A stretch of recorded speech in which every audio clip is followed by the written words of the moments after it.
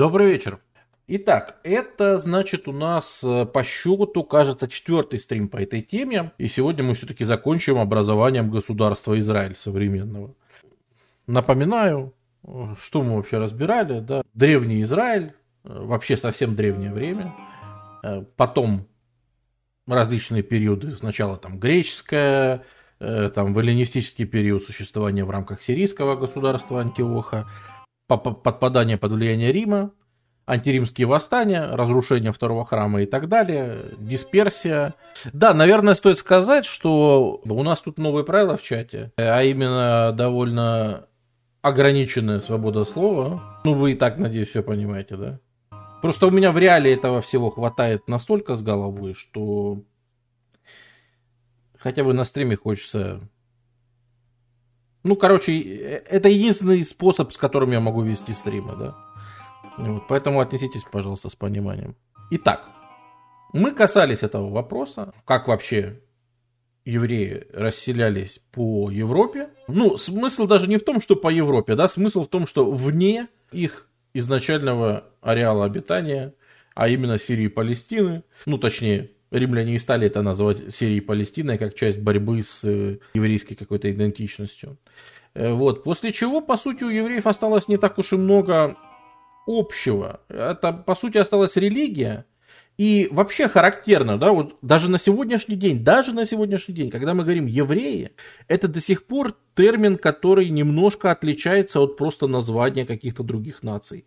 Вот типа в термин евреи мы вкладываем обычно несколько больше, или просто немножко по-другому, чем когда в термин француз. Почему так? Есть простое объяснение. В еврейской культуре до сих пор многое осталось от старого понимания наций. Напоминаю, что современные нации, по большому счету, сформированы либо напрямую под влиянием европейского романтизма в XIX веке, ну ладно, в XVIII-XIX веке, хорошо, давайте еще на XVIII век распространим, либо... Если это касается какой-нибудь Юго-Восточной Азии, там, ну и других регионов, которые напрямую не знакомы с европейским романтизмом, то это уже переваривание и это как бы второочередное заимствование по факту. Они уже видели сформировавшиеся нации и уже по факту сделали вывод о том, что такое вообще нации и как их надо формировать, да.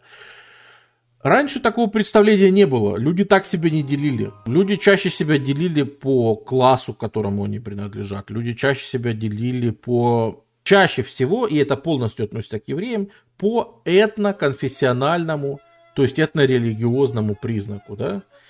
И вот это в евреях еще до сих пор в чем-то осталось. То есть у нас нет даже четкой грани между, например, чисто религиозными идентификацией иудеями, да, и евреями как нацией. Она есть, она появилась по факту. В этом и смысл сионизма.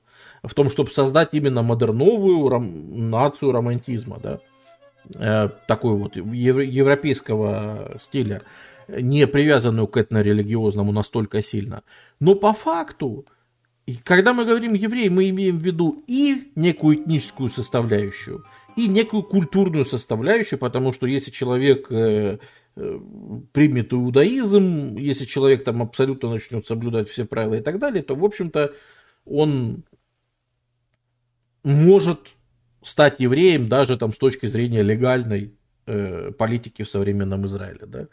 Вот, то есть это интересная вещь такая, и это еще, конечно, осталось. Но раньше, в принципе, все... То, что мы сегодня называем нациями, они все такие были.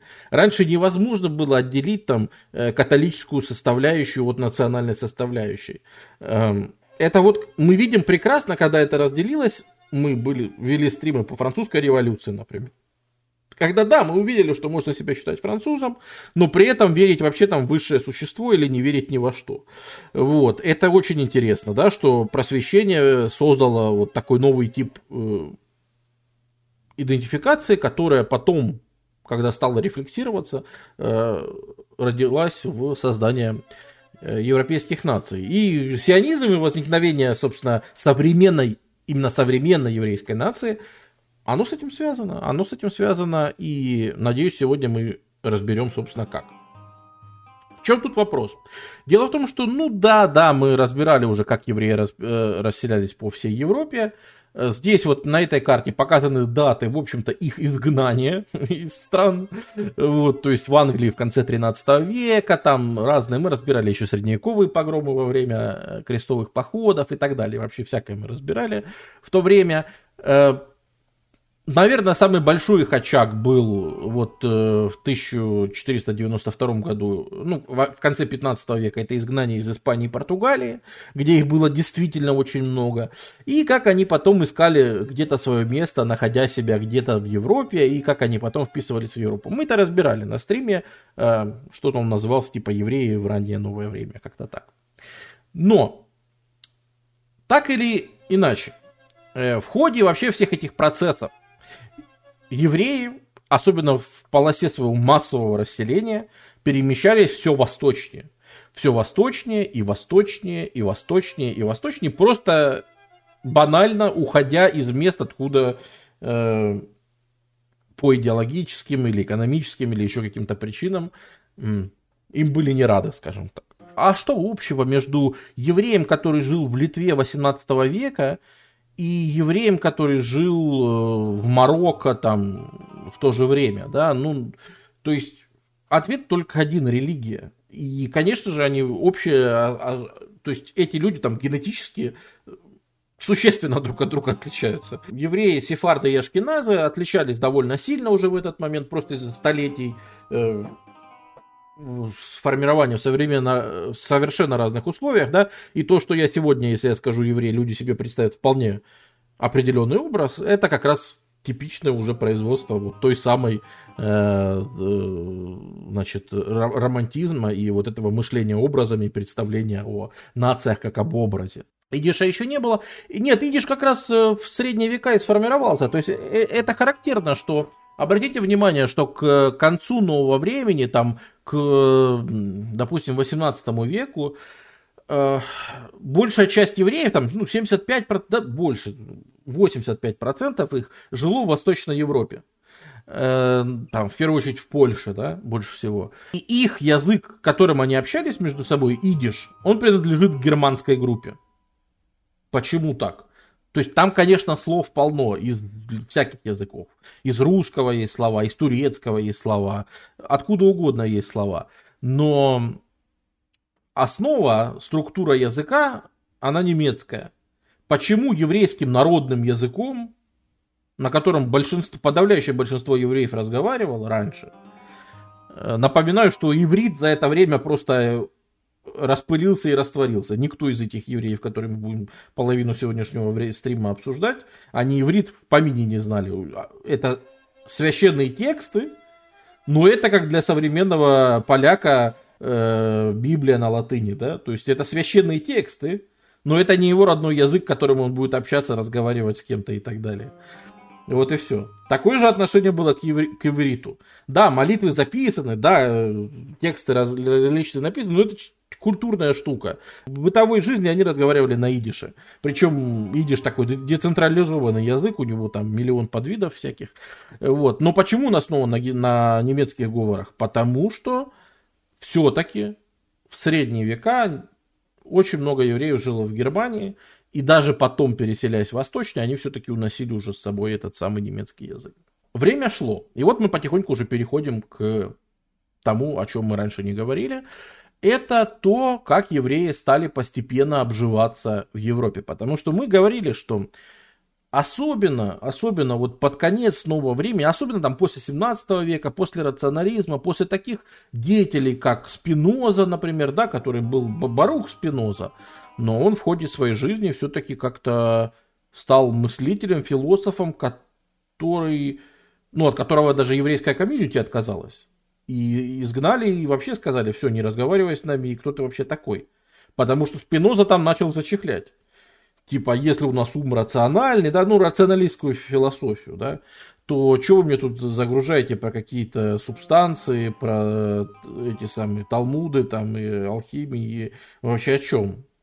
Вот. То есть, видно было, как евреи, особенно образованная их часть, евреи в принципе были более образованы, чем в среднем по Европе, потому что в еврейское традиционное образование, типа как вообще надо воспитать мальчика, да, в это всегда входило, даже в средние века, входило, что надо его научить читать и писать. И поэтому грамотность в еврейских семьях была там на невероятное количество. То есть она была на уровне, в принципе, там, начальной школы у всех, да, всегда, даже в средние века. Вот. И это, конечно, значительно выделяло. Это позволяло, собственно, занимать те ниши, которые они занимали, там, в торговле и во всем остальном. Ну ладно, про ниши в европейском обществе, про все остальное мы говорили на других стримах. Это точно не сейчас. Они действительно, евреи, стали постепенно ассимилироваться в Европе. Особенно то, что вот явление, которое называется еврейской эмансипацией, это под влиянием как раз просвещения, под влиянием всех этих новых идей. На карте, собственно, что карта собой показывает, чем светлее цвет, тем раньше в стране евреи получили общие права со всеми. То есть они постепенно переставали быть вот так вот отличающимися людьми. Они постепенно переставали быть иными и все больше становились, гражданами или кем-то еще. Как мы видим, во Франции Великая Французская революция сказала, что, как там, цитируя деятелей, мы должны дать евреям все, как французам, и ничего, как евреям. Да? То есть, если вы хотите быть частью французского общества, вообще без вопросов. Без вопросов. Только не надо мне приходить и рассказывать, что там Шлема вчера делал. Вот если ты про это не рассказываешь, а интересуешься, значит, а как у нас там на фронтах дела, а как мы там, значит, куда-то еще там пошли, как вообще продвигается революция и так далее, да, то француз вообще абсолютно никакой урожденной инаковости у тебя нет. Да, это прогрессивная очень идея, как раз под влиянием просвещения и всего остального. И она постепенно распространялась. Она постепенно распространялась и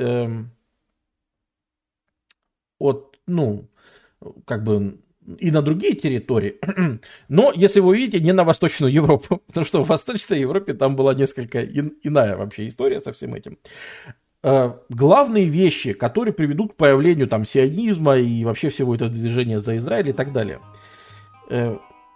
Во-первых, население евреев чудовищно выросла за 19 век. И почему мы начинаем говорить о 19 веке? 19 век это в принципе время, когда в Европе благодаря улучшениям в сельском хозяйстве, во всем, плодородность полей сильно повысилась из-за применения удобрений там и всего остального. При этом благодаря уровню медицины значительно упала в первую очередь детская смертность, а вообще смертность любая. Особенно связано со всякими ранениями, болезнями, с гигиеной, и всем прочим. Очень сильно упала смертность. И Европа плодилась так, как не снилось вообще никому. Европа, вы думаете, откуда Европа смогла колонизировать целые Америки? Откуда эти поселенцы брались-то в Европе? Вы представьте, сколько лишних людей надо, чтобы заселить Америки, чтобы заселить Австралию, Новую Зеландию, Южной Африки и вообще все на свете. Огромные комьюнити в Индии, в Китае и так далее. Огромное пространство Российской Евразии. Откуда брать этих людей? Вот они плодились в большом количестве. Но евреи плодились даже быстрее, чем все европейцы. Потому что, например, врачи, это входило в принципе в список так называемых еврейских традиционных профессий и так далее. Поэтому евреи больше имели доступ к современной медицине, они больше сохраняли вот это вот там забота о ближнем, если он такой же еврей, да, там помочь и так далее. И если человек сам остался без средств, как-то попытаться его в комьюнити помочь ему, и чтобы он там не пропал, грубо говоря, без всех. Роль женщины чуть важнее в еврейской культуре. Есть для этого причины. Самая главная причина не это. Самая главная причина в том, что они были частью европейских обществ. А европейские общества все в этот момент росли с диким количеством. Если в 1800 году количество евреев в Европе составляет 2,2 миллиона, то в 1880 году количество евреев в Европе стало 7 миллионов, а к 1900-му их было 11 миллионов. То есть с 2 миллионов до 11 миллионов за одно столетие. Понимаете, да, рост? И, конечно же, такой взрывной рост населения, при этом из них 75% жило в Российской империи. Тут надо тоже понимать, что из-за таких, да, вот значительная их часть росла и жила в Восточной Европе и, в частности, в Российской империи, да, ну, так как после всем известных разделов Европы, разделов Польши, в смысле, в конце 18 века, 1772, 1793 и 95, да? Это 3 раздела Польши, благодаря которым бывшие там бывшее княжество Литовское, бывшие вот эти вот все земли, современная Польша, Беларусь, Молдова, Украина, конечно, оказались в составе Российской империи. И здесь была абсолютно своя история. Здесь очень интересно вообще, она немножко отличалась, потому что здесь евреи, в принципе, поначалу в Российской империи, мы, по-моему, не касались, да, вообще евреев в Российской империи на прошлом стриме. Это, кстати, интересная тема, потому что вот такими прям антисемитами, хотя принято считать, что царская система была какой-то там антисемитской, на самом деле искренними антисемитами были только вот эти вот ребята Петра, жена Петра I, Екатерина I, сама немка урожденная, она говорит о том, что она издает указ сразу после его смерти о том, что вообще евреев не должно присутствовать в государстве российском. После этого его дочка, царевна Елизавета Петровна, когда становится, она изгоняет всех евреев, и когда ей даже будут пытаться объяснить, что, ну, смотрите, они же контролируют торговлю, там еще чуть, типа, они полезны для экономического роста.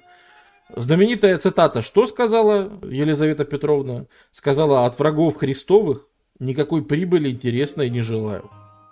То есть именно и так, даже несмотря на то, что какие-то выгоды могли быть и все остальное, на характер изгоняла и так далее. Но после этого все поменялось, да, после этого все-таки было отношение мягче. Екатерина II уже, в принципе, вполне себе там приглашала, и более того, это же при Екатерине II разделы начались, она даже одним махом взяла, и, ну, это она погорячилась, конечно, она одним махом вписала всех евреев в купечество. Вот все вот эти вот евреи, которые присоединились в огромном количестве, вдруг купеческое сословие в России, оно увеличилось чудовищно. Что сделали евреи? Поехали там во всякие, в Москву там и везде, стали, ну, в такие торговые города, да, может быть, не в Петербург, не в столицу, но в любом случае в большие города. И на них тут же стали жаловаться, собственно, местные все эти калашные ряды, все эти, короче, купеческие сословия и гильдии, сказали: что вы творите, вы вообще адекватные. И после этого начинается такая вот более репрессивная ветка, уже более знакомая нам по истории, да, когда евреев привязывают к черте оседлости, создают для них, что вот, восточнее, значит, вот этой области селиться нельзя. Более того, постепенно их будут выщемлять даже внутри этой области, запрещают, например, селиться в Киеве. Обычно это лоббировали, скажем так, те, кто видели в евреях экономическую конкуренцию. Вот, то есть, например, это, на юге это были греки, вот, греческие поселенцы. И, по-моему, первые погромы, которые будут на территории именно Российской империи, они будут устроены, собственно, этническими греками, которые там до этого держали всю торговлю. А после этого Российская империя говорит: так а что, мы же занимаемся колонизацией юга, да, там, Бессарабии, там, просторов Херсона и так далее. Так давайте евреи туда поедут. И реально были еврейские поселенцы, которые туда ехали, там приезжали, заселяли целые поля и так далее. Впоследствии им запретят владеть землей, запретят вообще и выдавят. И сначала запретят, я же говорю, в Киеве жить, затем запретят в Николаеве, затем, ну и вообще будут принимать всякие меры, да, там при Николае Первом уже, помнится, будет довольно жесткий набор в армию. Это, может быть, кто-то не знает, но армия Российской империи была значительно, была в такой конкретной степени еврейская. Благодаря чему? Благодаря тому, что рекрутский набор среди евреев шел жестче. Если основное население Российской империи записывалось в рекруты, то есть уходило в армию на 25 лет, потом снизили до 15 лет, и квота по набору рекрутов была 7 человек из 1000 раз в 2 года. Для еврейского человека квота была 10 человек из 1000 раз в год. Среди, наверное, российских евреев, и под российским я имею в виду именно Российскую империю, естественно, это была самая западная часть. Например, под выражением «литовский еврей», которое вы очень часто можете встретить, обычно на практике вы вдруг узнаете, что это были на самом деле евреи из Беларуси современные. Вот, то есть тут не всегда все соотносится так по территориям, как мы привыкли считать. Ну да ладно. Именно здесь иногда встречались идеи о том, что типа, так может мы свалим отсюда? Может, что нам тут жить? Давайте, может, мы куда-то поедем. Ну, то есть, вот, например, были так называемые палестинофилы. Был такой Лев Пинскер, который, значит, собрал там евреев, да, и вот они там собрались в такую организацию, которая занималась вопросами, что а вообще же, может быть, наша родина где-то в Израиле, где-то там в Палестине, ну, они не говорили тогда в Израиле, в Палестине, да, может быть, вот это сообщество палестинофилов, ну, это было достаточно маргинальное движение, может быть, важное для участников, и надо признать, что оно было, но его не нужно переоценивать. То есть, в целом, евреи не разделяли в Российской империи вот эти вот позиции о том, что прямо надо там ломиться и уезжать. Честно говоря, евреи даже больше вступали по мере своей интеграции в российское общество в оппозицию к царской власти и во все эти истории, ну вы понимаете. Это в первую очередь организация Бунд, ну в смысле Бунд, еврейское общество, да, которое стояло то есть взгляды всякие радикальные, там, анархо-социалистические, марксистские, революционные, короче, в первую очередь. Да, и именно поэтому Бунд, ну, то есть союз, да, он и был таким влиятельным, и вообще, честно говоря, принято считать, что и справедливо, что в Российской империи среди вот революционно настроенных граждан важную часть занимало именно еврейство. Именно потому, что они видели в этом некий выход в идеях интернационализма. Типа здесь все время говорят, там евреи, да. А нет, все люди равны. Давайте вообще строить бесклассовое общество. Давайте вообще бороться за то, чтобы там сорвать оковы, и все люди друг другу братья, в космополитическом будущем объединяться, и там уже будет неважно, в общем-то, там, мы евреи или кто-то еще, какая разница, мы все люди, там, в первую очередь, пролетарии, там, или считайте, как хотите. Вот, все остальное тоже, то есть они вот в эту больше пошли. Да, естественно, у них основа была в языке идиш. Никакого, опять же, религиозного иврита они не признавали. Что это такое? Язык какого-то бронзового века. Опора на идиш, так называемый идишкейт, это и была одна из вообще программных вещей той же партии Бунд. Короче, поэтому в Российской империи евреи больше занимались революцией и социальным равенством, пытаясь себя уравнять таким путем достичь более-менее. Ну и, естественно, поэтому множество знаменитых евреев потом 20 века, они выходцы из Российской империи. Пожалуйста, Эмма Голдман, так называемая Красная Эмма, которая впоследствии будет большим идеологом в США различных движений красных. Та же Роза Люксембург, окей, это я в качестве примера того, что... Ну, просто, когда говорят красные революционные евреи, кто вспоминается? Естественно, Роза Люксембург. То есть, преимущественно это было в Российской империи, чуть в меньшей степени в Европе евреи этим увлекались. Почему? Сейчас расскажем, что было модно у евреев в Западной Европе. А там было модно кое-что другое. Дело в том, что в Западной-то Европе было модно, вспоминаем, что такое вообще 19 век. Это же романтизм.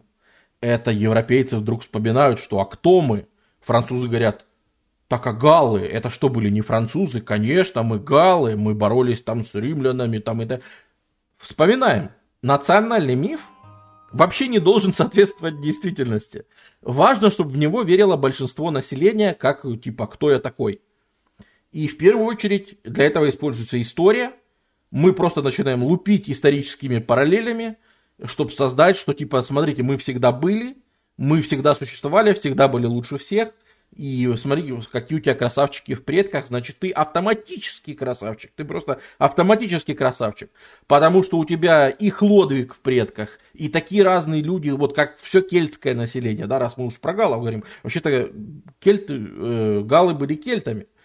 И они воевали с Римом. А уж если о ком-то и говорить, да, во Франции, уж кого это потомки, так это, извините, само название от племени франков, то есть германское племя, которое смешалось с галло-романским, то есть очень сильно перемешанным с римским. То есть любители там чистоты крови и выступать за то, что это самое, им бы очень не понравилось в поздней Римской империи население Галлии, вот, потому что оно было в значительной степени перемешано галло-романским населением. И вплоть до, да, мы берем там любую древность, опять же, там немцы вспоминают о том, что мы шли завоевателем и разрушили Рим, ту-ду-ду, ничего себе как круто, а потом мы на Римах, на обломках Рима построили еще более крутой Рим. Рим там христианский, да, который там превзошел там, и все в таком духе. И начинают вспоминать вот этот дух. Опять вспоминают рыцарские какие-то там средневековые, значит, произведения. Начинают писать о том, что там. Мы когда-то цепляли, да, романтизм на французском стриме. Я, кажется, всю эту историю мы вообще цепляли о том, что вообще они вспоминают, да, что, ну, мне кажется, в живописи это видно как нигде. Это изображение всяких руин, что это все не просто так стоит, это не просто какое-то ветхое здание, а это наше великое прошлое стоит перед нами. И надо его принять, надо принять вот эту грозу, надо принять о том, как разрушалась Римская империя, вспомните великие времена. Вот это вот были свершения. И сейчас мы ведем наш народ ведет такие же свершения, поэтому надо объединяться, строить большое национальное государство. Романтизм поднял огромные массы народа, там революции 1848 года по всей Европе, да, там весна народов, все там преисполнились сознанием до последнего, да, вот, пожалуйста, Айвазовский, даже если мы хотим привести что-то из Российской империи, пожалуйста, Дарьяльское ущелье, и о том, что природа вокруг нас, она существует не просто так, а мы вписаны в природу. И это же тоже, да, важная часть, наверное, строительства нации. Никогда не обращали внимания, что мы себе не можем представить Францию в пустыне Африки. То есть мы, когда говорим о Франции как земле, мы обязательно представляем какой-нибудь бокаж, кустики, винные всякие штуки, долины и все остальное. Да? Мы не представляем там пустыню, пальмы там, и что-нибудь еще. Появляется представление о том, что и нация тоже привязана к земле в определенном смысле. И она сформирована в определенных условиях. И, может быть, определенными чертами она определяет, потому что появляется представление о том, что есть у всех черта характера и все остальное. Может быть, это все существует именно потому, что мы сформированы в одной географии. По современным представлениям, половина этого всего – это антинаучная фигня. Но не это важно. Важно, что это вдохновляет. Важно, что это работает на уровне вдохновения. Типа, зачем я живу? Да? То есть смысл не в том, насколько это точно, с биологической точки зрения или какой-то еще, а насколько это инициирует людей чего-то делать. И опять же, говоря о евреях, может быть, они вписывались, опять же, я уже приводил в пример, Кафка, Фрейд и так далее, в которых уже от евреев ничего не осталось. Абсолютно ассимилированные евреи. И евреи ассимилировались, как мы уже говорили, в западноевропейское общество гораздо лучше. Их там больше принимали и все такое. Но послушайте, если ты еврею пытаешься рассказать о том, что... То есть мы тут вдруг все сидим, друзья, сидишь ты, рядом Зигмунд Фрейд и все остальные... И вы все увлекаетесь вот этим возвращением к истокам. И ты ему говоришь, а помнишь, как твои предки, а вы-то еще понимаете, что он еврейского происхождения, да? А помнишь, как твои предки, то есть мои предки готы взяли Рим? В этом увлечении романтизмом евреи чувствуют себя немножко чужими на этом празднике жизни. Потому что у них происхождение другое. Они принципиально родом из Восточного Средиземноморья. У них другая вообще предыстория вообще всего. И поэтому, с одной стороны, они, конечно же, проникаются идеями романтизма, но с другой стороны, это дает очень необычный побочный эффект. Когда они начинают вспоминать свои корни, они почему-то вспоминают не готов, которые там спустились и построили там свое готское государство в Крыму, а почему-то они вспоминают Исход, почему-то они вспоминают Маковеев, почему-то они вспоминают, да, то есть и землю они вспоминают почему-то не немецкую и не какую-то еще, а почему-то они вспоминают Палестину. Потому что вообще-то это их родина как бы историческая, которая там 2000 лет назад, из которой они вышли, да, ну, меньше там 1700 лет назад. Евреи увлеклись национализмом при свечах не потому, что они сильно отличались от европейцев, а потому, что они были слишком похожи на европейцев. И все тогда увлекались романтизмом и национализмом. И евреи стали увлекаться национализмом и романтизмом. Но он просто в еврейском контексте, он дает другие, как бы, коннотации, он дает другую историю и другое вообще все. Они начинают вспоминать другие песни, другое народное творчество, другой язык, да, тот же самый интерес к ивриту появляется, да, что это не просто религиозный язык. Слушайте, а наши предки на нем когда-то разговаривали? Ничего себе, действительно разговаривали, да? А сейчас кто-то может на нем? Нет, это мертвый язык, на нем никто уже не умеет разговаривать в тот момент. Вот. И когда появляется Теодор Герцль, который сейчас на экране, ему есть куда проповедовать. Это считается вроде как официальный изобретатель сионизма, как еврейского. То есть сионизм это просто еврейский национализм, который считает, что надо возвращаться к идее государства, о том, что должна быть еврейская нация. А как мы только что выяснили, нация не существует без земли. Она не может существовать. Вот модерновая нация, она очень... Старые, вот как мы говорили, этнорелигиозные такие сообщества, они вполне себе существуют без своей страны. Если ты там зависишь от религии, от духовного, какая разница, где ты учишься в своем хедере в еврейской школе, да? Ты учишься во Франции или в Иране, какая разница? Ты же получаешь эту мудрость древнюю, ты ее получаешь напрямую из источника. Как она связана с твоей землей? Да никак. А вот в представлениях о том, что есть национальный характер, есть какие-то национальные черты, да, есть нация, как сообщество людей, в том числе этническое, тут в значительной степени появляются представления о том, что, а может быть, нам стоит искать свой дом. На самом деле, как бы мы сейчас уже смотрим ретроспективно, на самом деле у нас тут есть такое представление, что якобы евреи вот сразу вспомнили Палестину и все. Нет, на тот момент Палестина была частью Османской империи, была она уже очень много лет, много столетий. Мусульмане жили, извините, 7 века везде там, и возвращение в Палестину, ну, извините, в начале 19 века население Палестины было там 300 тысяч человек, из них 5 тысяч евреев. То есть это исчезающее малое количество. Поэтому проект еврейского дома, он возникал как бы с нуля. Типа, ну, ребята, нам надо найти, где жить. Где-то, где можно построить свое государство. И пошли серьезные предложения, да. Кстати, вот на самого Герцля, который был сильно ассимилирован и вообще бы, может быть, в жизни бы не помышлял о том, чтобы строить сионизм и все такие вещи, на него очень сильно оказало влияние дело Дрейфуса. Это такой скандал был во Франции большой о том, что была утечка документов там и все такое. В общем, кто-то шпионил во французской армии, и когда спросили, когда стали выяснять, кто шпион, кто предатель, кто немцам сливает информацию? Ответ был простой. Конечно, Дрейфус. Конечно, еврей. Ну, он же типа, ну, мы же, конечно, тут все французы. Но если вот так спросить поверхностно, вот из вас там 10, кто предатель-то? Конечно, еврей. При этом абсолютно смешные обвинения, абсолютно абсурдные, как вообще нелепые там подложные вещи. И это превратилось там, да, его там публично лишили званий и так далее. И когда это уже зашло слишком далеко, только уже тогда, когда государство поняло, что что-то вообще не то происходит, стало очень общественный, да, резонанс получило. Газеты стали писать, да, евреи такие есть, они все предатели и так далее, да. Тогда уже государство вмешалось, стало вести расследование, оказалось, что нет, есть французский реальный офицер, который там чуть ли не сожительствовал, простите, с немецким офицером, и ему там сливал всякие данные и все такое. Вот, то есть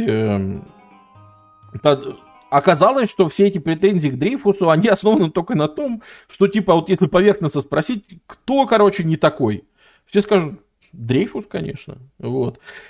И для того же Герцля это стало такой очередным доказательством, что, блин, что-то тут не так. Мы же вроде бы ассимилируемся, и вроде же все нормально должно быть. Почему такое отношение? И это действительно одно из побочных явлений национализма. Действительно, Европа по мере строительства наций, если ты все больше француз, а ты все больше немец, то люди других убеждений, к ним меньше толерантности, потому что, ну, ребята, мы строим здесь свое государство сейчас, вот новую Германию строим или новую Италию.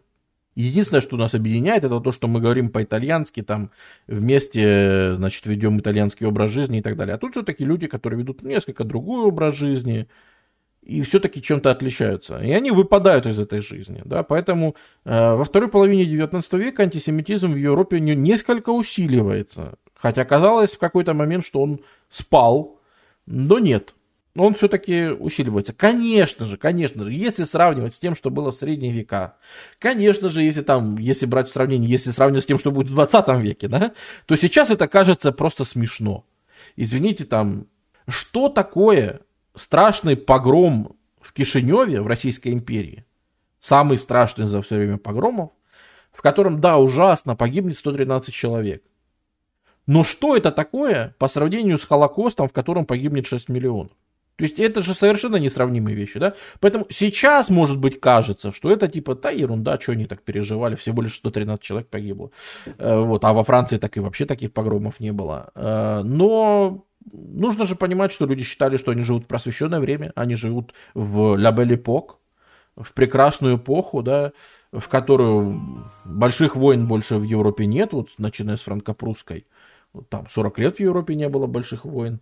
Да, пожалуйста, смотрите, как мы развиваемся, делаем всемирные выставки, творчество, все. Значит, человечество ждет вообще звездное будущее. А оказывается, что нет. Оказывается, что все равно есть куча вещей, которые надо между собой выяснять, спорить и так далее. И все это, конечно, рухнет в Первой мировой войне. В огне Первой мировой войны, конечно, все это представление о la belle époque, естественно, рассыпется в прах, и от него не останется ничего. Но на тот момент люди верили в эту конструкцию, в то, что у нас теперь новое время. И даже, собственно, верили, что все же те начинают правила ведения войны применять. И Первую мировую ждут довольно даже с нетерпением, потому что мы же теперь просвещенные европейцы, мы же не будем скатываться в то, чтобы убивать пленных там, или вести какие-то нечестные способы войны. Можно было понять там, по подавлению каких-нибудь зулусов там, или кого-то, что, в общем-то, современная война с пулеметами и артиллерией, она будет еще более кровавая. Но это ж всякие зулусы, там, типа, понятно, что, ну, короче, с волками жить, по волчьи выть, что там с варваров, да, там взять, такая вот житуха у них. Поэтому нет, это все какие-то эксцессы, это все нет, никак не скажется на будущей войне. Европейцы будут воевать как рыцари. Выйдут в поле, помахаются армии, решат, кто сильнее, естественно, наши окажутся сильнее, кем бы эти наши ни были. И всем станет понятно, что мы суперлюди, а все остальные должны, в общем, нам ботинки чистить. Вот коснулся его Герцля вообще этот период, но честно сказать, что у него появилось мнение о том, что надо продвигать вообще тему, ну, например, надо заручиться поддержкой каких-нибудь больших государств, то есть больших мировых империй на тот момент. Нужно заручиться просто хотя бы для того, чтобы, ну, я напоминаю, что больших мировых империй в то время очень немного. Карта Европы в это время выглядит довольно простенько-то. Ну, вообще. Вот. То есть, не сравнить, да, например, с современной. Вот. Поэтому, в общем-то, было представление о том, что поддержкой одной из этих стран, одной из этих великих империй нужно заручиться, а лучше 2-3, лучше заручиться перед тем, как где-то, у них территорий много, слушай, у них по всему миру территория, и можно попросить, чтобы где-то строить. Например, очень важный был проект строительства еврейского дома в Патагонии, то есть наши любимые прекрасные еврейские ковбои, ну точнее еврейские гаучо, потому что это испаноязычное все-таки общество.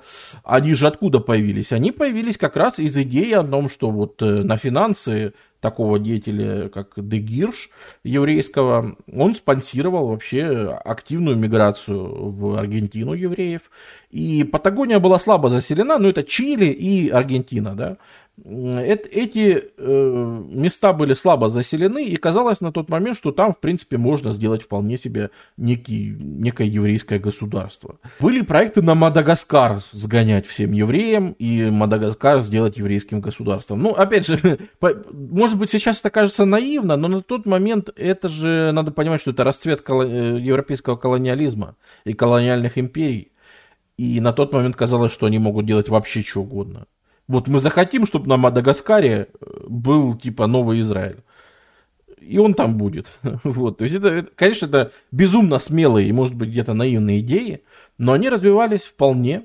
Они развивались и в Российской... Ну, в Российской империи нет. В Российской империи все-таки после революции. Но в Советской России будет аж 2 проекта еврейских государств.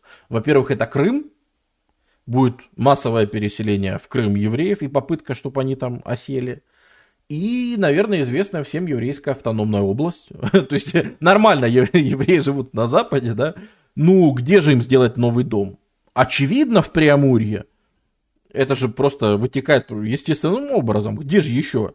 Вот, поэтому давайте туда и там строить, значит, свою еврейскую автономную область, да. Интереснее всего, что когда Герцль обратился к Великобритании, то Чемберлен, он тогда по колониям у них выступал, Чемберлен сказал: вы знаете, мы готовы поддержать создание еврейского государства в Уганде.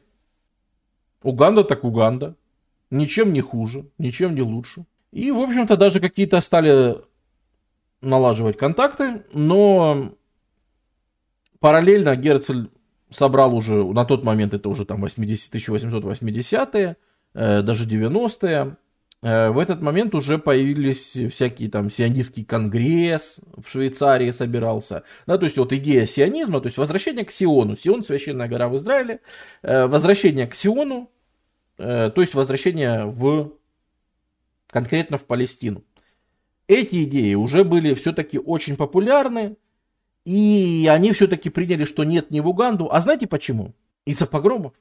Из-за погромов в Российской империи. Казалось бы, как это может быть связано? Зачем? Причем тут еще погромы? Ко Франции вообще? Что это такое? Почему эти люди ни разу, обсуждая Мадагаскар, обсуждая вообще все эти Уганду, Аргентину, почему они не обсуждали Палестину? Ну, потому что там делать? Там все города арабские, там развитая цивилизация, там живут арабы, там уже все занято, там нет свободной земли, там нас не ждут, и там на 300 тысяч населения 5 тысяч евреев живет. Это несерьезно. Это что мы там забыли вообще? И так было, так, конечно, было в какое-то время, до 1882 года. А именно, до убийства Александра II в Российской империи. Тут даже дата смерти вышла не очень удачно. Его убили в марте. То есть, когда все, значит, христиане ждут, значит, идет Великий пост, мы все ждем Пасху. И в преддверии Пасхи антиеврейские настроения, как мы уже разбирали на стримах предыдущих, всегда были чуть-чуть повыше, чем в среднем в течение всего остального года. Ну, потому что все опять же вспоминали все эти сюжеты, Христа распяли, антиеврейские настроения, но они никогда не Слушай, одно дело не любить евреев. Давайте мы даже ради эксперимента согласимся, что типа, ну окей, а что вы хотите от там христианства, от страны, которая в значительной степени не образована, там еще как-нибудь. Но что вы действительно хотите? Ну да, будут не любить там чужаков, будут там ксенофобскими и так далее. Но это же совершенно не обязательно должно выливаться в погромы, в убийства, в кровищу, правильно? Правильно. А оно вылилось. Почему? Ну, кстати, да, помимо того, что не нужно забывать, что там помимо каких-нибудь объективных вещей в книжке можно прочесть, что евреи Христа распяли. Вот. Были же и всякие необъективные вещи, типа кровавого навета, ну вы в курсе, что у евреев же примерно в это же время происходит свой праздник Пейсах. Вот. И якобы самое вкусное блюдо, которое евреи делают, это они мацу, они ее делают значит, маринуют на крови христианских младенцев. И вот обязательно, если рядом где-то живут евреи, обязательно украдут какого-нибудь христианского мальчика, чтобы, значит, из него нацедить крови и сделать вкуснейшую мацу к своему пейсаху. Это, если что, абсолютно серьезные слухи того времени. Вот. Маца, говорят, получается, просто Цой бы оценил, да. Вообще высший класс. Вот. И, естественно, за такие, как бы, если ты веришь, что люди реально убивают детей на еду, ну, наверное, ты пойдешь их мочить. Потому что что же это происходит-то такое? Почему все бездействуют? Вот. Но тут еще и март месяц. В это время убивают еще и царя. Ну, во-первых, кто мог убить царя? Очевидно, православного царя могли убить. То есть понятно, что его убили народовольцы, его убили революционеры там и все такое. Но в народных массах есть не такое представление, что это, в общем-то, заговор, что это, конечно, евреи сговорились и придушить, значит, православного царя, вот, свести его, значит, в могилу. Да, евреи хотят мацу из царя-батюшки, вот, совершенно верно. И, в общем-то, тут еще и наложилось на такую скорбь по царю, и вообще, что вообще происходит? Сегодня они царя убили, а завтра еще вообще, что вообще будет? Вот, поэтому и начинаются погромы. Погромы весны 1881 года, и вторая волна будет, ну, как бы, они закончатся, подождут люди до следующей весны 82-го и скажут, а теперь продолжаем. И еще раз погромы, то есть 2 года подряд идут довольно жесткие погромы, таких мощных в то время еще не было, и они кажутся прям совсем, но здесь вот красными показана первая волна погромов, это 1881-82, красным это вот как раз места таких больших погромов того времени, это порождает массовую... Ну, зачем ждали? Так Пасха закончилась. Зачем? Надо ж вести сельскохозяйственный год, надо работать. Когда мне там евреев ходить бить? Мне же некогда. Вот. А к следующему году круг прокрутится, у тебя память обнулится, и снова вспомнишь, что они пьют кровь христианских младенцев и так далее. Я же говорю, всегда накануне Пасхи эти настроения сильнее. Вот. Ну, а как бы в те годы еще и наложилось на смерть царя. Ну, в 81-м конкретно сразу после смерти царя это началось, а в 82-м, ну, так как эхо. Ну, жертвы были, ну, то есть они исчислялись десятками, да, то есть в погромах гибнут там 20, 30, 40 человек там в разных погромах вот здесь. Смысл, все-таки в первую очередь их лишают имущества. И это вообще показательно, да, что в первую очередь, может быть, даже стремились не столько убить, сколько все-таки все отнять. И вот то, что все отнимают у людей, это тоже, знаешь, приятного мало. И вот своего там жилья и всего остального действительно лишаются очень многие. Начиная с этих погромов, евреи начинают бояться и начинают исход из Российской империи. Если вот на этот момент там их чуть ли не 80% вообще всего мирового еврейства проживало на территории Российской империи, то в следующие десятилетия их количество начинает падать довольно ощутимо, потому что они выезжают просто в гигантском количестве. Например, 2 миллиона выйдет в США. Вот. Ну, это цифры уже, по-моему, с ну, то есть там под 2 миллиона, да. Вот, то есть, действительно, люди приходят в движение, люди массово приходят в движение. И в частности, вот тут мы вспоминаем вот этих вот палестинофилов, Ховавей Цион, да, там любителей Сиона, которые всегда говорили, что, ребята, а наша родина, она же где-то там в Палестине. И вот сейчас, когда приходит время эвакуироваться, когда приходит время просто бежать, да, конечно же, большинство бежит в США. Главное последствие погромов в том, что в 1882 году порядка 30 тысяч евреев приезжает в Палестину, в Османскую империю прибывает. Их так много, что будет отдельный указ султана в 1883 году о том, что им там надо срочно отречься от подданства российского и принять подданство османское. Это первая алия, так называемая, первая вот, скажем так, все волны прибытия с этого момента евреев в Палестину носят название алия. Первая волна, вторая, третья, четвертая, 8, короче, и так далее. Это разные волны, связанные с разными вообще причинами. Но вот первая алия в современной истории, то есть с момента изгнания евреев из Палестины. И уж тем более с момента прихода туда мусульман. Это впервые, когда в Палестине становится хоть сколько-то заметное население еврейское. Их из исчезающего процента тут же становится 8-10% населения. Они пребывают на чем угодно, кстати, в основном посуху.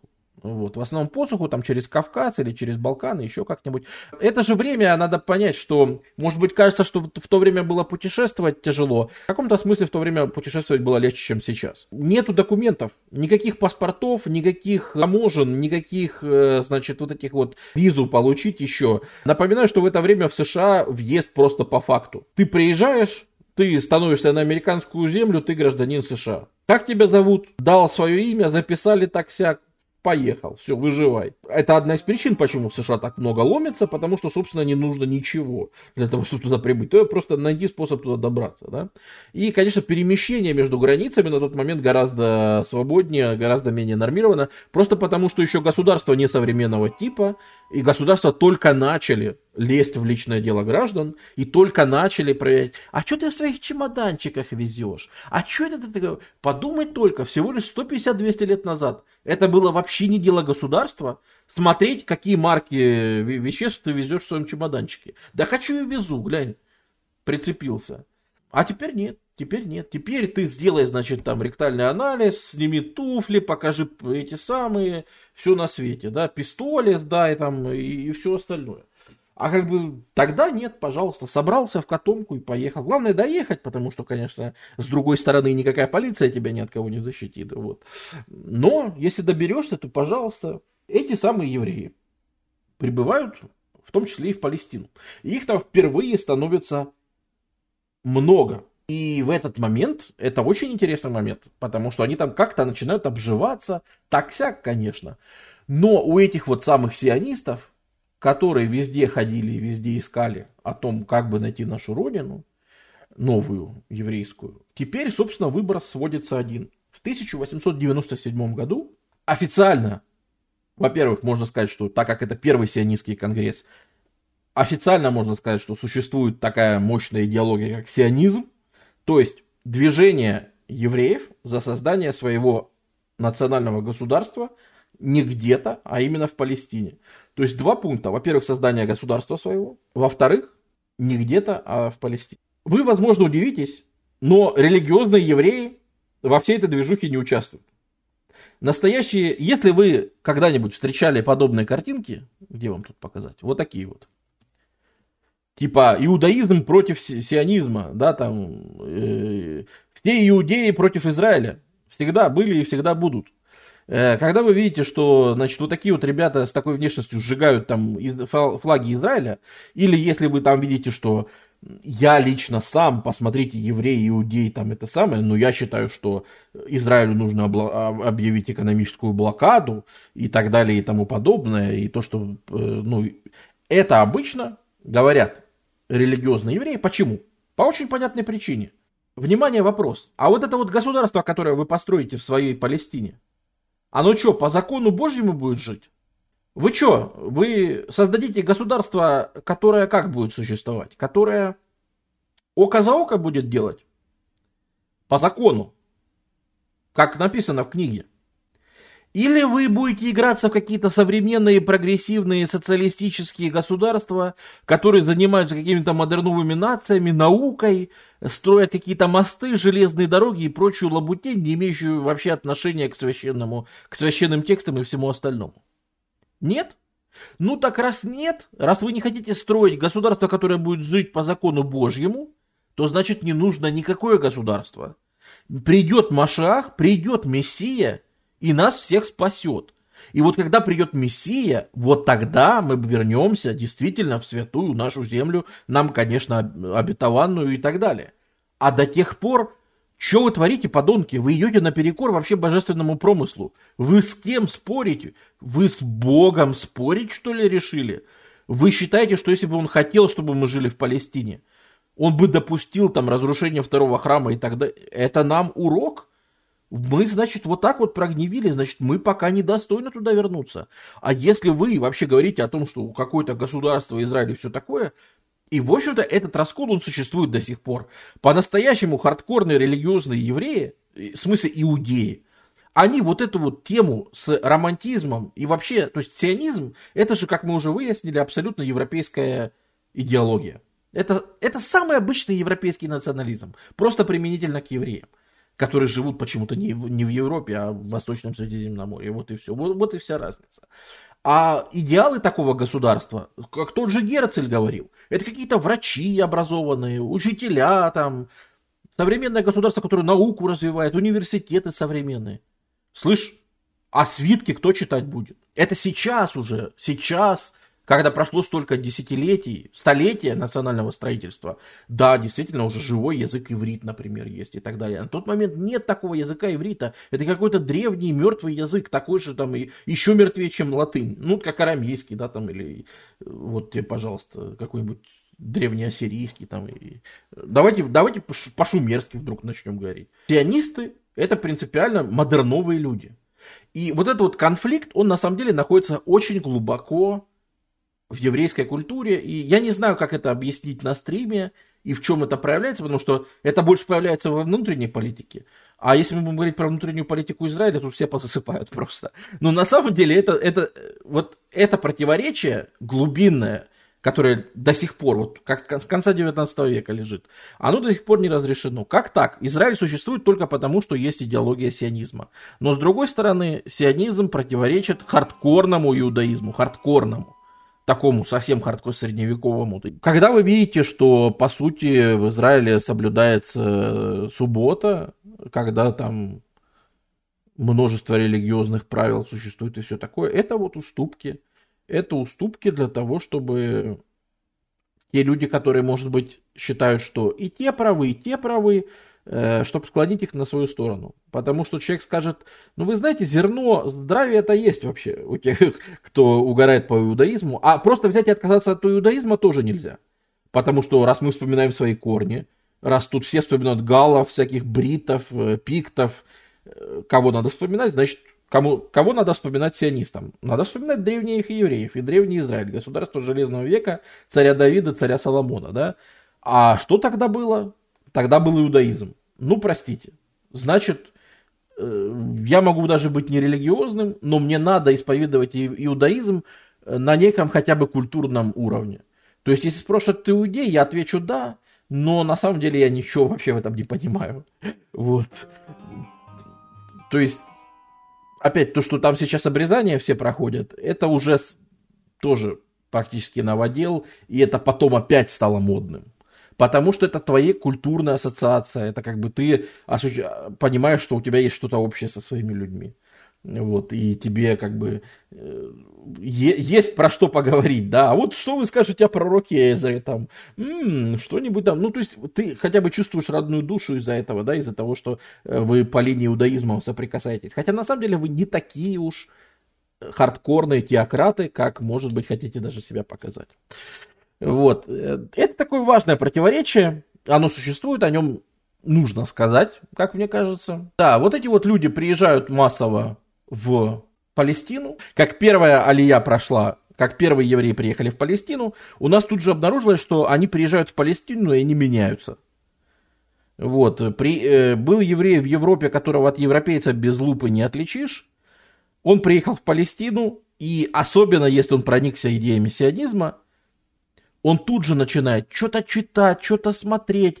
Приезжает этот Перельман, как его? Из Ковна. Вот. И, значит, говорит, я теперь не Перельман, я теперь не человек нафиг, я Элиезер бен Ехуда. Что это значит? Человек очень сильно увлекается языками и очень сильно увлекается ивритом. И он волевым решением в своей семье просто перестает говорить со своими детьми на других языках, кроме иврита. Он берет мертвый, это просто гигачат, да? Он просто берет и детям начинает на иврите шпарить. Че, не понял, что я тебя есть звал? Ну, извини, сорян, без еды сегодня. Учись на ходу понимать иврит. Вот никогда в жизни ты его не встречал. У нас в семье говорят только на иврите, да? И человек вообще то есть он в одно лицо практически возродил иврит, реально. Потому что он очень сильно пропагандирует это дело, он очень сильно рассказывает всем, как ну, надо, раз мы сюда приехали, у нас, значит, должен был свой язык. Что такое идиш? Идиш — это германский язык. Почему мы вообще говорим на языке индоевропейской группы? С какой вообще радости? У нас родной семитский язык есть, иврит. Да, пускай он давно уже не используется. Ничего, надо возрождать. Слушай, 130 лет назад никто не говорил на нем. Сейчас на нем говорит все государство Израиль. Значит, все возможно. И вот они начинают между собой общаться, говорить, возрождать в новых коммунах. Кто приезжает, начинают его обучать, говорят, вот смотри, вот так вот надо общаться, вот так вот. Естественно, не существует кучи терминов современных, куча современных понятий на тот момент не существует в иврите, да. Ничего, разберемся, садись, учи и так далее. Опять же, но это, по сути, то есть кажется, это возрождение Железного века, что за иврит, что за возрождение древнего человека. Так это абсолютно нормально для романтизма и национализма. Норвегия в то же время делает ровно то же самое. В конце 19 века норвежский язык практически мертвый, на котором там 3 рыбака на Северном полюсе разговаривают. Да? Норвегия во всех школах вводит норвежский язык, начинает ту-ту-ту-ту-ту. Сегодня, пожалуйста, по-норвежски не просто все говорят, а еще и диалекты существуют. Заговорил как-то не так. Ты что, из Бергена приехал? О, едь опять свою щуку есть в свой Берген, да? То есть уже диалекты есть разные, там вообще все отличаются и так далее. То есть это может быть и в какой-то степени уникально конкретно для евреев, но опять же это все в рамках общего сионизма, национализма, европейской современной традиции. И в этом смысле, конечно, я бы хотел показать, что часто люди воспринимают Израиль как очень теократическое государство, и многое там такого есть. Действительно, роль религии в современном Израиле очень большая, особенно по сравнению с странами западного мира. Ну, во-первых, она не такая уж большая по сравнению с другими странами региона. Если мы возьмем там Иорданию или Саудовскую Аравию, то роль религии в Израиле не такая уж и всепоглощающая. Вот. Поэтому надо на все смотреть в перспективе. Вот. А во-вторых, все-таки очень много вещей, и надо понимать, что в основе своей это все-таки государство, основанное на европейских традициях. Там примерно в те же годы эти евреи, которые приехали в большом количестве, они селятся в пригороде Яффы. И Яффа — это такой большой, ну, во-первых, это очень древний, во-вторых, это большой торговый арабский город. И евреи основывают в нем свой квартал, который сегодня, наверное, вы знаете как... То есть вот это вот он там тогда, и вот это вот он сейчас. Этот квартал вырос, стал больше, чем сама Яффа. В свое время он просто пожрал эту Яффу, потому что стал ее гораздо больше. И сегодня вы знаете этот город как Тель-Авив. А как их арабы приняли? Да, честно говоря, первую алию практически никак. Вот, то есть первая алия как проект заселения Палестины, если там какой-то был. Конечно, тут, наверное, важно, что не было сильных. Но попросили Ротшильда деньгами помочь. Ну, этого Эдмана Ротшильда, да, вот этого. Вот, ну да, ну попросили его помочь. Да, он там что-то вложил, но типа, что вообще делать в Палестине? Вот зачем мы едем? Чтобы строить свою нацию. По представлениям того времени, кто формирует нацию? Не лавочники, не часовщики, не вот эти вот люди. Нацию формируют крестьяне и работяги на заводе. Значит, евреи, которые едут в Палестину, должны заниматься сельским хозяйством или быть работягами. Они происходят... Знаешь, если они бежали из Российской империи, где им не разрешено было землю держать, и они не умеют там работать, и тем более просто спасти свою жизнь, бежали, простые люди бежали в США. А в Палестину ехали вот эти вот Хававей Цион, короче, любители этого дела. А что это за любители? Это какие-нибудь группы студентов, которые по этой 1% квоте поступили в университет, приехали в Петербург. И там вместе сказали, давайте жить в Палестине. Вот они приезжают, а им дают, короче, лопату, говорят, копай. Если не будешь копать, короче, от голода помрешь, и все. И первая алия, в общем-то, фейлится по большому счету, потому что, ну, там тяжело. В Палестине тяжело работать. В Палестине есть традиционный сельскохозяйственный уклад, который там арабы как-то тянут, да. А вот приехать с нуля и, в общем-то, в достаточно, ну, не очень-то обильной земле, тем более, какая там им земля достается, естественно, и самая плохая даже из тех, что есть. Никто им, конечно, не даст нормальную землю там приобрести. С другой стороны, действительно, приходится скупать хоть какую-то землю. Слушай, раньше они вообще не могли. Землю в Османской империи можно было покупать, продавать после реформ 1850-х, да? То есть до этого, даже если бы они захотели, они не смогли купить землю. Теперь землю можно купить, но продают в основном самую плохую и... там сложно, да. То есть Ротшильд попытался копировать то, что французы делали в Алжире, например. У нас про это был отдельный стрим. То есть всякие мандаринки выращивать. И это все оказалось экономически нецелесообразно. То есть да, кто-то, может быть, и закрепился, кто-то. Но по большому счету первая алия неуспешная в этом смысле оказалась. Да, прибывает там 25-35 тысяч евреев, где-то так вот их накануне. Сотрудничают они с арабами поначалу. Арабов просто гораздо больше, да. И даже если еврейские плантации возникают, как мы говорили, мандаринки выращивать, да, из, например, плантации Ротшильда на 5000 работников, из них только 1200 евреев. Все остальные это арабы.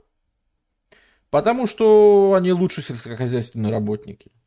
Потому что они работают на этой земле, они более привычны к условиям, они более привычны к такому типу работы, они берут меньше и так далее. Это, кстати, одна из больших причин вообще провала, потому что евреи приезжают, и это не тот вид мигрантов, который кому-то нужен. Вот. Они не готовы выполнять тяжелую ручную работу. Начало Первой мировой, естественно, война. Смерть, разрушение, все известные штуки. Напоминаю, вдруг на всякий случай, и чтобы освежить в памяти, остановку сил. И Палестина на тот момент это часть Османской империи, то есть часть Большой Турецкой империи. Палестина, земля, скажем так, с которыми очень многие из мигрантов воюют. Будь они из Российской империи или будь они из Франции, например. Они очень часто воюют с этими странами. Поэтому приехать не так уж и просто. Становится вопрос, а евреи за кого тогда в этой войне? Например, молодой такой был Бен-Гурион, он здесь слева. Я думаю, легко понять, за кого он. Да? В начале войны он активно агитирует за победу Османской империи. Применяет к Османской империи выражение типа «наша страна». И вообще всячески топит за победу, турков в войне. И если евреи сейчас впишутся и им помогут, может быть, впоследствии им дадут в Палестине какую-нибудь автономию или что-то того, после счастливого мира, в котором турки победят. Да, было такое, но, честно говоря, он даже попытался какую-то милицию турецкую создавать. В общем-то, турки очень плохо относились ко всем этим движухам, очень подозрительно. И они его быстро депортировали из страны. Даже его, который поддерживал. А что уж говорить про всех остальных. Вообще турки очень много депортировали в этот такой период был. Вот. И вообще к национальным меньшинствам турецкое правительство относилось очень плохо. И масса евреев переезжают в Египет не куда-то, а в Египет во время Первой мировой войны, потому что Египет это такая как раз интересная территория, он вроде бы формально принадлежит Османской империи, но на тот момент уже лет 30 контролируется британцами. То есть вообще-то по картам это территория Османской империи, но по факту там британцы всем управляют. Вот такой вот интерес. И только по результатам Первой мировой собственно, Египет перестанет быть частью Османской империи. Да, круг замкнулся, да. И в Египте эти люди общаются между собой, в Египте они находят единомышленников, в Египте они в Александрии в первую очередь тусят, и там есть британское правительство, и тут вдруг к британцам начинают приходить с конкретными предложениями люди и говорить, что, товарищи британцы, евреи хотят за вас сражаться, чтобы после войны получить какую-нибудь поддержку в построении еврейского национального дома. Британцы поначалу относятся не очень к этому хорошо, но там люди вообще выдающиеся приходят с этими идеями. Приходит, например, Иосиф Трумпельдор. А это, на секундочку, ветеран русско-японской войны на стороне Российской империи, который в бою с японцами потерял руку. После этого вернулся на фронт, продолжал сражаться до конца войны с одной рукой. Он говорит, это же левая все-таки, в конце-то концов, правая же у меня нормальная. Вот, значит, там, вообще, полный кавалер Георгиевского креста, то есть еврей, полный кавалер Георгиевского креста, это уже неплохо. Вот, то есть такой вообще значимый человек, И он впоследствии в 1908, что ли, он увольняется из императорской армии, потому что он еврей, а значит, он не может быть офицером. Вот и все. Поэтому он выходит на пенсию. Потому что пенсионеры получают прапорщика автоматически, а это хотя бы начальный офицерский чин. Вот. И дальше там впоследствии его жизнь, собственно, приводит окольными путями. Он оказывается в Палестине, а потом и в Египте. Вот занимается этими вещами. И там же он находит второго своего такого единомышленника, наверное, Зиева Жаботинского. Ну, как вы понимаете, при такой фамилии я не мог не сделать человека этого символом сегодняшних донатов. То есть он как раз и изображен на вот этом вот изображении. Вот. Именно Зиев Жаботинский, тоже из Российской империи, как ни странно, писатель, на столетие Гоголя там что-то писал, переводил Эдгара Аллана По, ну, то есть, жил обычной такой жизнью, вот. Потом, как военкор во время войны поехал, и, короче, закрутилось, завертелось, и оказался он тоже в Египте. И эти люди, они всячески ратуют за создание все-таки военизированных частей и готовы воевать за Великобританию. Великобритания сначала создает из евреев, ну, не боевые части, создает так называемые, да, вот, собственно, появляются плакаты, а ты, мол, записался в еврейский легион, значит, это вот, они начинают пропаганду о том, что евреям надо участвовать на стороне Британии в войне, и всячески разворачивают, собственно, пропаганду участия в войне, именно в своих атаках и всем остальном. Да, даже Бен-Гурион, который сначала топил за Турцию, вот он в начале войны, да, мы показывали, вот он в начале войны слева, вот, а вот он в конце войны, что-то изменилось, да?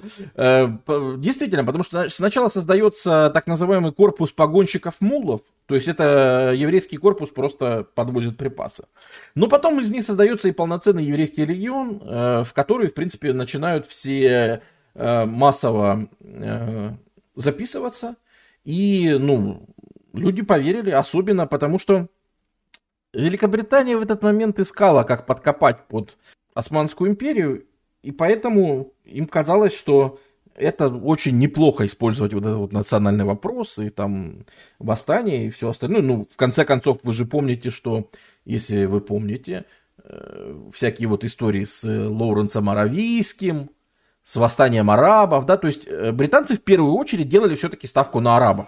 На восстание этого самого Аль-Хусейни, на восстание, в общем, всех вот этих вот ребят, которые поднимут восстание и, наконец-то, всех защемят, да, там тот же Абдул-Азиз, в общем, и все эти королевства. Ну, видишь, тут вот пишут, что, еврей переобулся.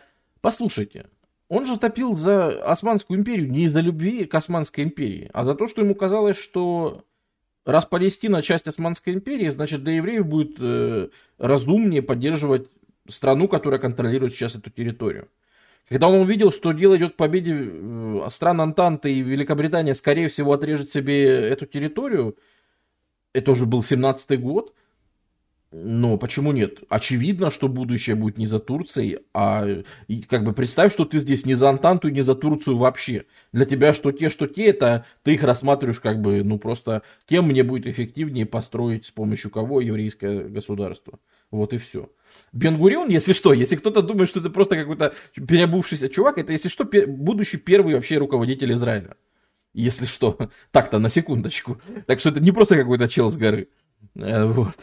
Вы не подумайте. Вот. И, в принципе, важной частью британской политики является восстание арабов на этой территории. И британцы, да, вот пишут, что британцы обещали арабам единое государство. Ну, видишь ли, британцы-то, может, и обещают создать там территории, создать там чуть ли не арабский халифат они обещали создать, потом впоследствии на этих территориях. Но как бы очевидно, что они этого не собирались выполнять уже тогда, потому что, во-первых, они дают евреям прямо противоположные эти обещания. Выходит 2 ноября 2017 года выходит декларация Бальфура. Вот тут она под цитатой начинается. Между прочим, важнейший документ.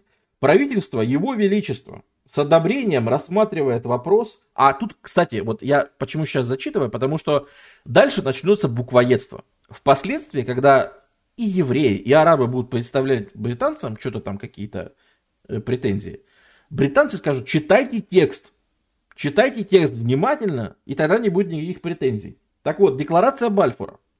Во-первых, документ называется декларацией. Это не какой-нибудь союзнический договор, это не какой-нибудь там... Во-первых, это декларация, да, то есть мы намереваемся, мы считаем, на данный момент казалось бы, что неплохой идеей, да, то есть это не легальное обязательство там что-то делать. Это декларация. Правительство Его Величества с одобрением рассматривает вопрос о создании в Палестине очага для еврейского народа и приложит все усилия для достижения этой цели. Причем ясно подразумевается, что не должны производиться никакие действия, способные нарушить гражданские и религиозные права существующих в Палестине нееврейских общин. Хорошей идеей будет образование еврейского национального очага. У меня к вам вопрос. О чем здесь идет речь? Кто-то вообще может понять, что они обещают? Они обещают страну, автономию. Что это нахрен за понятие такое? Вот. Но как бы этого достаточно, по крайней мере, чтобы евреи тотально в это время воспринимали, что британцы нам пообещали страну. Закончится как бы война, и нам пообещали просто страну. Ну, на самом деле это все ерунда, потому что и арабы, и евреи тут в пролете, просто потому что мы точно знаем по этим самым рассекреченным документам, да, что в это время идут, в 2016 году уже идут переговоры в Антанте, идут переговоры этого самого Сайкс-Пико, по которому вот так вот делят после войны Турцию. Как мы видим, значит, мы не видим здесь каких-то арабских государств, арабского халифата, еврейского национального очага. Мы видим, что Российская империя забирает себе проливы, и, ну, то есть Константинополь и Армянское Нагорье. Италия себе забирает там Каппадокию, короче, и все на свете, Галатию там. Франция забирает себе Сирию, и Британия себе забирает, собственно, там, плодородный полумесяц, тоже там Ирак, короче, все остальное. Ну, вот Палестину делают такой международный контроль, да. Потом типа разберемся, что это такое. То есть, это еще 16-й год. То есть, это до декларации Бальфура, это то есть, примерно в то же время, что и арабское восстание. То есть, очевидно, что никто этого выполнять вообще не собирался. И действительно, когда война заканчивается, значит, формально это оформлено как мандаты Лиги наций. То есть, все-таки формально, ладно, это несправедливо, да. И уж если мы стали заниматься буквоедством, эти страны не забирают себе эти территории. Они их из благородности, они их берут под свою опеку. Причем не по своей, может быть, они бы и не хотели бы. Но международное сообщество в виде новой организации Лиги наций, которая создается после войны, международное сообщество просит эти страны взять опеку над народами, проживающими на вот тех странах, где они, как бы, которые теперь остались без большого государства. Собственно, это все выражено в статье 22 Лиги наций. Колонии и территории, которые в итоге войны перестали быть под суверенитетом государств, управляющих ими, и которые населены народами, еще не способными самостоятельно руководить собой. Ну, то есть они бы рады, но народы еще не способны самостоятельно руководить собой в особо трудных условиях современного мира.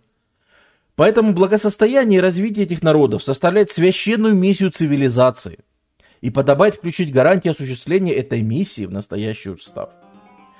Лучший метод – это доверить опеку над этими народами передовым нациям.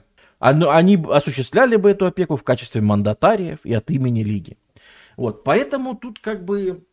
Естественно, что характер мандата должен различаться сообразно степени развития народа. Интересное время колониальной Европейской империи. И как-то вообще интересно, что народы, которые не способны собой управлять, они почему-то точно совпадают с бывшими германскими колониями, которая проиграла в войне, и с Османской империей, которая тоже проиграла в войне. Что это порождает? Это порождает большие проблемы. Это порождает тут же огромные вообще проблемы, потому что спросить местных, спросить арабов, евреев, что они там вообще себе думают. Ну, евреи-то ладно. На самом деле многие, кто понимал, о чем идет речь, может, многие не рассчитывали на государство. Ладно. Но арабам-то обещалось прямо много чего. А теперь их даже делят. То есть, окей, представим себе, что это переходный период. Сейчас арабы не готовы построить свое государство, а потом будут способны. Как это реализовывать, если сейчас эти территории состоят в составе разных даже государств? Тем более они нарезаны, вы по виду границ, видите, как тут все нарезано, да? Зачем французы Ливан от Сирии отделили? Это для того, чтобы отделить больше христианское население, которого в Ливане было больше, да, вот сирийского, то есть, это связано с управлением. Потому же, почему Трансиорданию, потому же, почему вот этот мандат на Палестину разделят, и сегодня вообще страна Иордания, она находится в такой же точно Палестине, как и Палестина. Но про нее вообще никто сегодня не говорит, да, потому что еще британцы еще тогда, собственно, по реке Иордан провели, что все, что находится на восточном берегу, это все, вообще не Палестина. Знаете ли, проблем тут масса. Во-первых, все, что здесь покрашено хоть в какой-то цвет, в сознании местных людей, это все называется Сирией. То есть сирийцы считали, что они будут жить в Великой Сирии. Это все эти территории. А теперь они расчекрыжены непонятно на сколько частей. Люди в Ираке вообще себе ничего не считали. Ирака как политической действительности не существовало, пока его британцы не порезали. А шериф в Мекке, что там вообще происходит? А как же Мекка, Медина, священные города? Они вообще вынесены за британский мандат. Там было королевство Неджд, которое вдруг стало воевать и создало то, что мы сегодня знаем как Аль-Мамляка Аль-Арабия Ас-Саудия, в смысле Саудовская Аравия, которая вообще никак не связана ни с Британией, и вообще строят, они там между собой воюют, они там между собой строят свои государства, вообще плевать хотели на все местные там темы с разделением, распределением и всем остальным. Иранец, сириец, палестинец — это этнос? Да не совсем. На тот момент на этой территории существует сразу несколько таких зарождающихся национализмов. Во-первых, это панарабизм, то есть они просто себя считают все арабами, и это важная идентификация. Во-вторых, они себя считают сирийцами. Сирийский национализм тоже присутствует. Палестинского национализма его вроде как нет поначалу, потому что нет такой отдельной единицы. То есть это люди, которые говорят так же, как сирийцы, живут так же, как сирийцы. То есть они ничем не отличаются от жителей в Ливане там, или еще где-то. Но как раз в этот момент, по факту, мы видим, как можно сказать, начинает формироваться палестинская нация. Почему?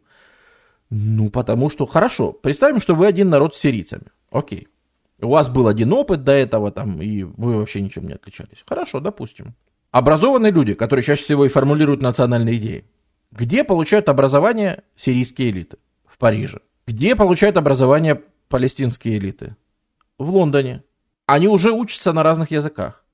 Они приобретают разную политическую культуру. Они приезжают оттуда, возвращаются когда домой, работать, заниматься вообще своими делами, политикой в том числе. Они уже привозят другие идеи, и они немножко по-разному смотрят на эти вопросы. Во-вторых, те, кто живут в Сирии, живут себе и живут. Они там доминирующие, они получили марионеточное, но свою какую-то территорию. Те, кто живут в Палестине, все время живут в противостоянии со все возрастающей ролью еврейских мигрантов.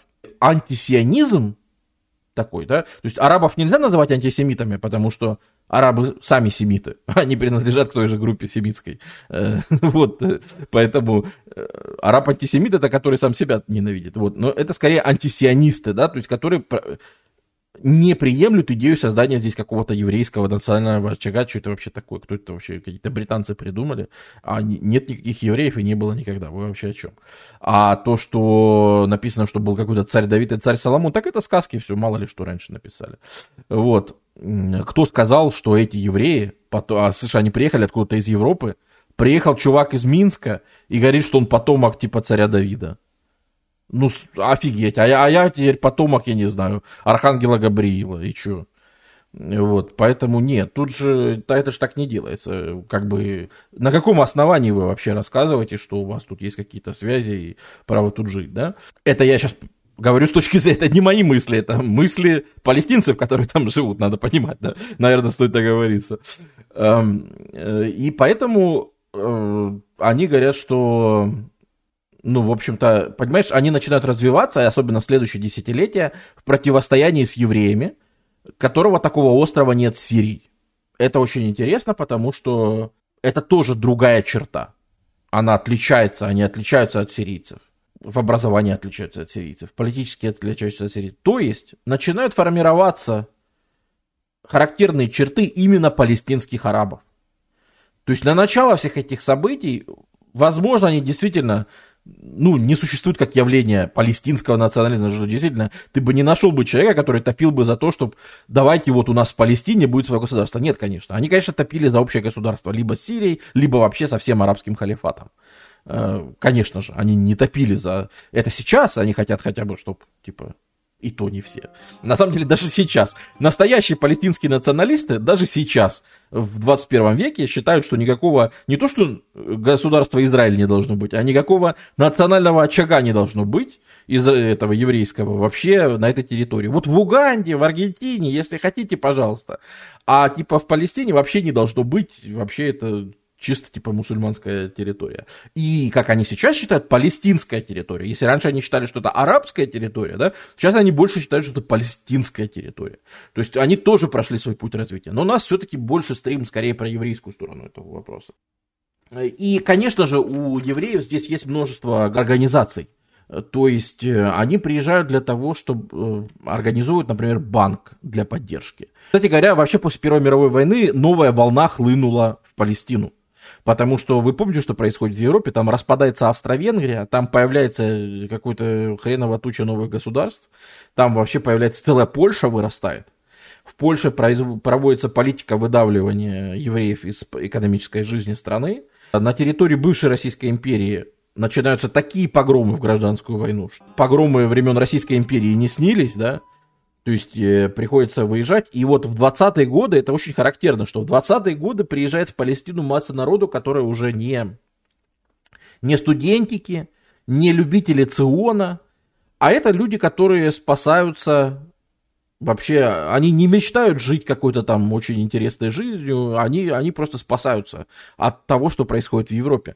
В Европе молодые государства и, в общем-то, от Греции и Румынии до Польши и советской молодой России, даже особенно пока не стала советской Россией, именно в гражданскую войну, там совсем беда была. Выхватывали со всех сторон, потому что евреи же участвовали, у них есть тот же бунт, который является все-таки национальным образованием, и множество евреев участвуют во всех этих революционных замесах и получают, соответственно, за это все остальные евреи. И вообще, это время возникновения национализма, время распадов империй. И, конечно же, евреев приезжает большое количество. И они уже приезжают все-таки более организованно. Да, во-первых, у них появляется, это волны, там, вторая, третья, алия и так далее. И, в общем-то, очень многие выходцы, будущие, те, кто построит государство Израиль, они будут как раз выходцами из второй, третьей алии. Это люди, которые приезжают с мыслью, что надо как-то организоваться. Во-первых, на этих евреев, опять же, они приезжают с бывшей Российской империи, на них огромное влияние оказали социалистические движения. Огромное влияние. То есть, например, приезжает группа студентов из Ромнов, из города такого, в Сумской области, что ли, и они образовывают то, что мы сегодня знаем как кибуц первый. То есть они образовывают такое, их там группа молодежи, все друг друга знают, это там несколько семей, которые хорошо друг с другом ладят, и они организовывают коллективное хозяйство.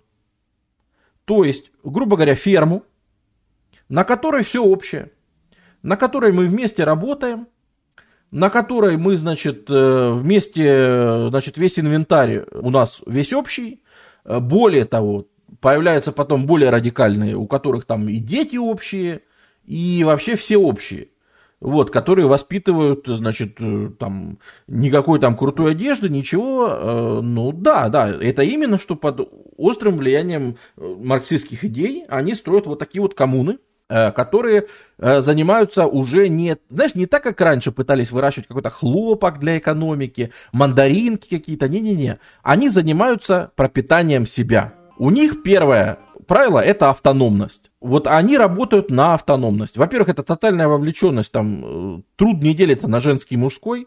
все выполняют все работы, строго работают по 8 часов, сменяют друг друга на любых вообще дежурствах.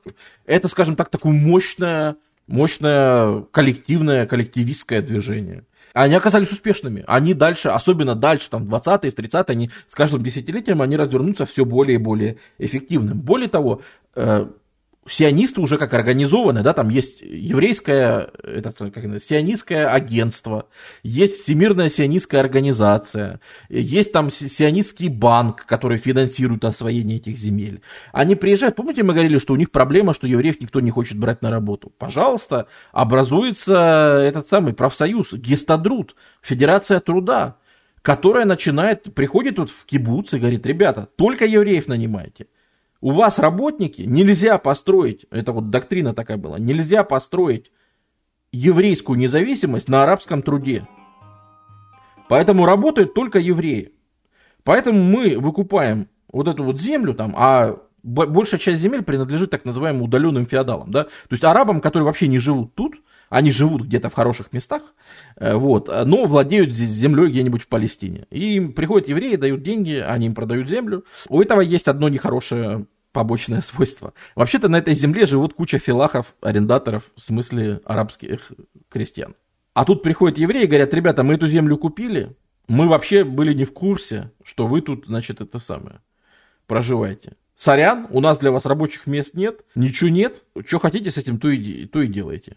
Сложная ситуация, потому что, происходит, по сути, сгон людей с земли. А значительная часть этих крестьян живет далеко, глубоко за чертой нищенства.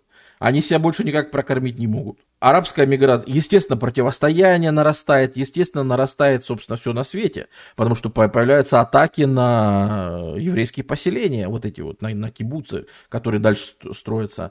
В ответ евреи что делают? Правильно, создают хагана, создают, по сути, ополчение, создают вооруженные свои силы, которые, вот, пожалуйста, там, служили в еврейском легионе, служили еще где-то.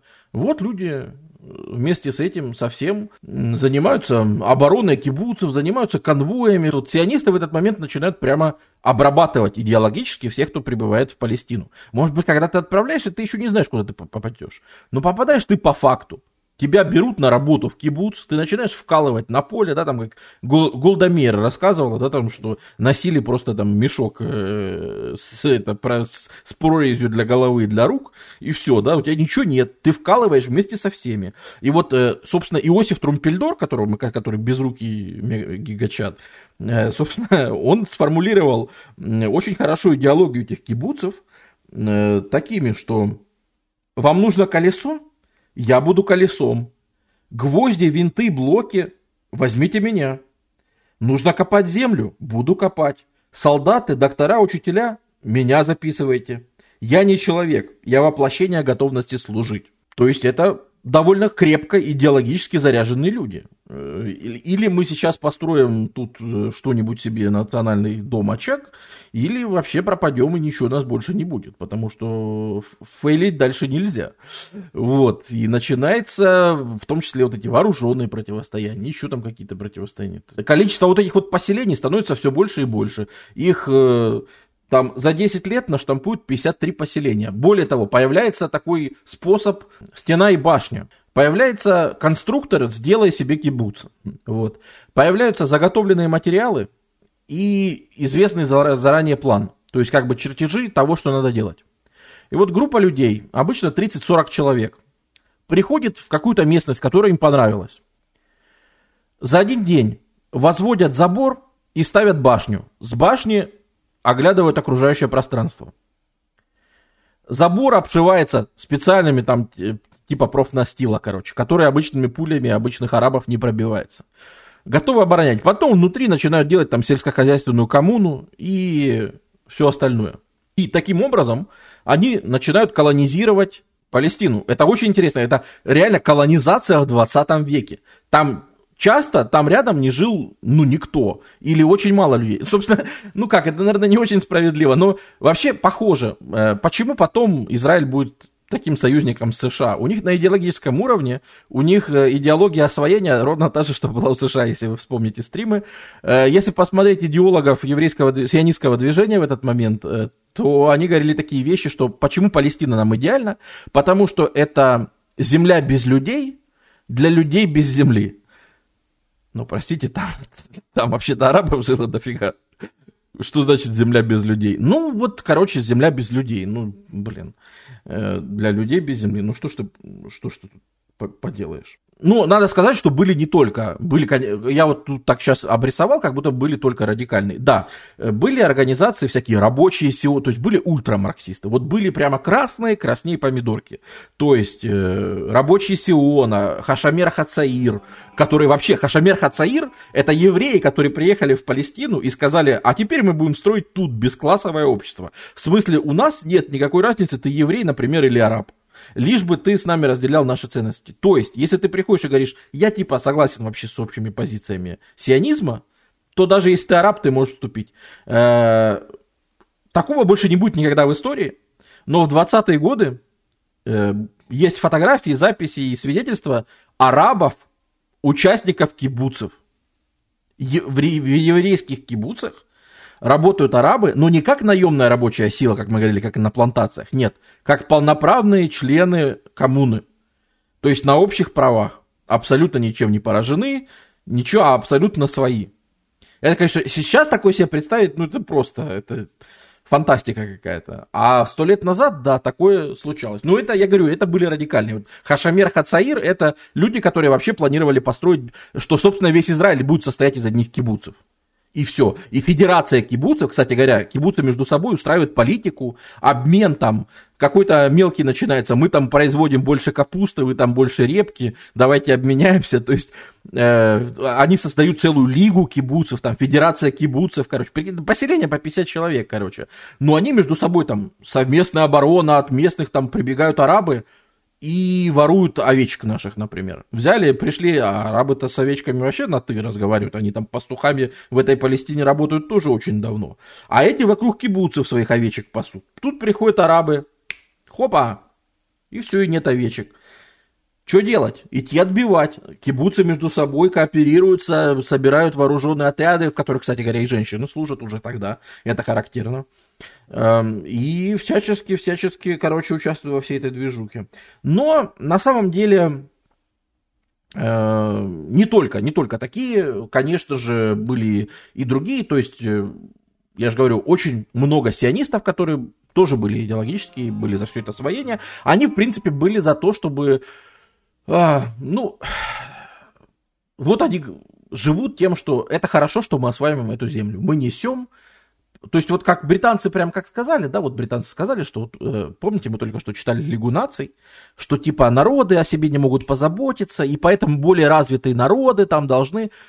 Так, есть сионисты, среди них, кстати говоря, Жаботинский, которые говорят так, какие проблемы? Мы, собственно, и есть те самые более развитые народы. Поэтому в соответствии, это не мы придумали, а в соответствии с идеалами Лиги наций, мы проводим вот это вот, мы несем цивилизацию в этот варварский вообще крестьянский мир. Мы вообще приносим нормальную цивилизацию, мы прокладываем там какие-то дороги, мы там вообще строим все остальное, на горе Скопус ставим университет, и вообще, смотрите, какие вообще прогрессивные вещи мы делаем. Вообще посмотрите, сколько мы всего вообще строим и делаем. Вот, собственно, мы-то и есть те более развитые народы, которые сюда должны нести цивилизацию. Есть такая проблема, но и в ответ в том числе, конечно, это только разжигает противостояние. В принципе, количество евреев увеличивается значительно за это время. Я сейчас не помню какие-то циферки. Да, где-то у меня тут были циферки. Вот, я выносил. Да, то есть в историческое время, там, к началу 19 века, евреев там было. Нечего даже считать. Гораздо меньше, чем этот процент. После первой алии, как я говорил, впервые евреи становятся значительное количество после миграции из Российской империи, после смерти Александра II.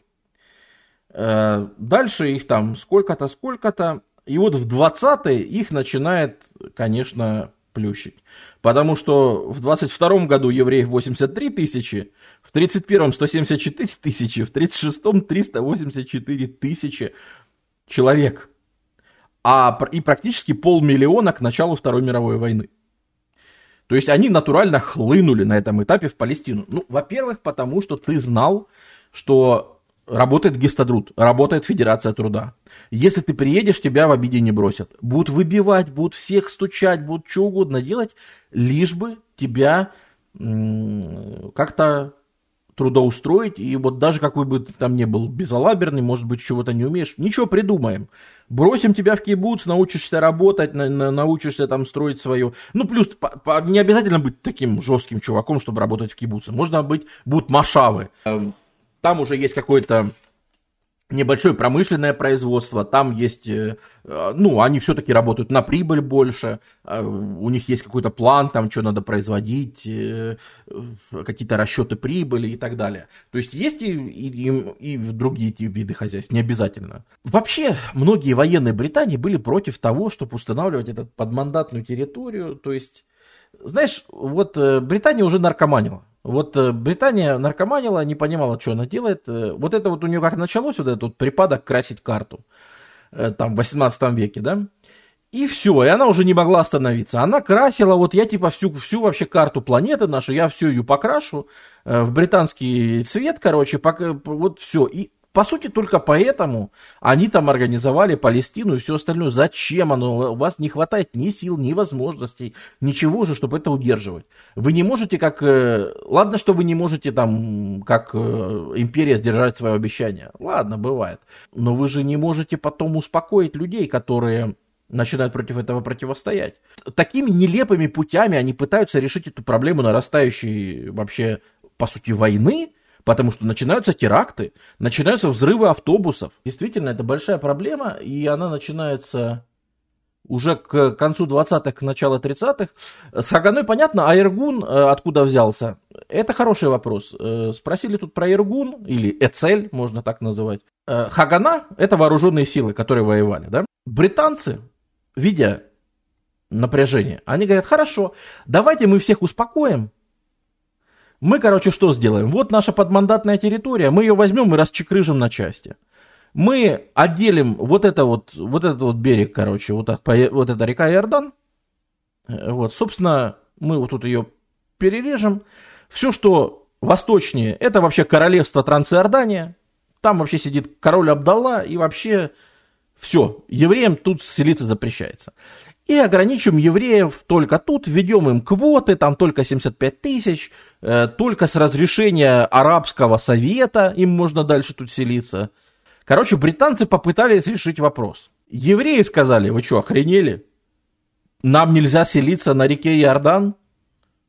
Ну, типа, у нас тут вся идеология заточена под то, что мы возвращаемся в эти места, а нам теперь нельзя селиться.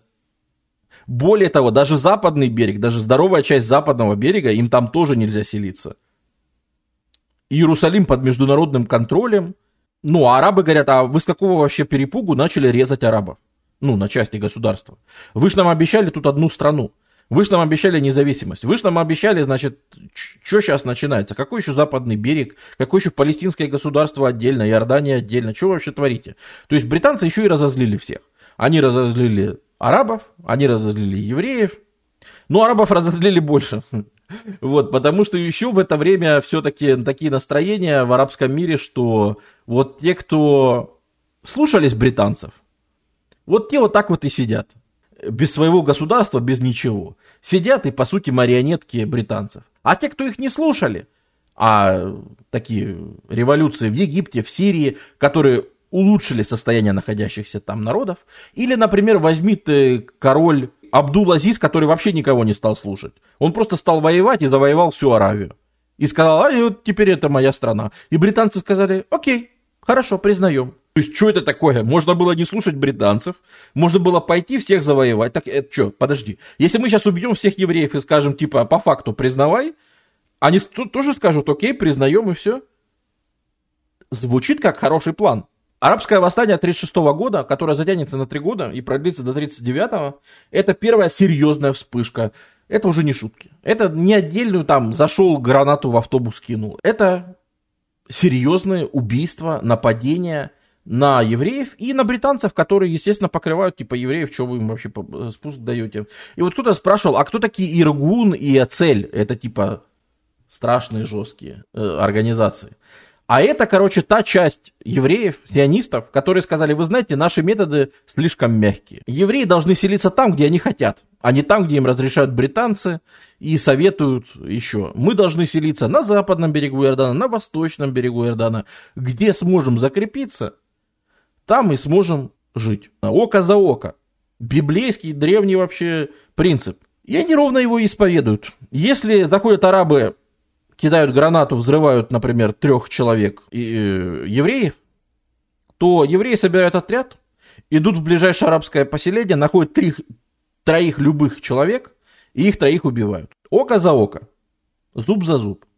Более того, упомянутый Заев Жаботинский, я тут не могу не привести его цитату, это, собственно, то, что мы называем сегодня такое жесткое правое крыло сионизма. Он сформулировал их идею, цитирую Жаботинского. «Фантазия о том, что арабы добровольно согласятся на существование сионизма в обмен на культурные и материальные удобства, которые принесет им еврейский колонизатор, эта детская фантазия витает у наших арабофилов из какого-то огульного представления об этом народе, как о подкупном сброде, готовом уступить свою родину за хорошую сеть железных дорог. Каждый народ борется против своих колонизаторов, пока есть хоть искра надежды избавиться от колониальной власти. Наша колонизация должна или вообще прекратиться, или продолжаться наперекор воле туземного населения. В стране должны быть созданы такие условия, при которых местное население, сколько бы оно ни желало, было бы лишено возможности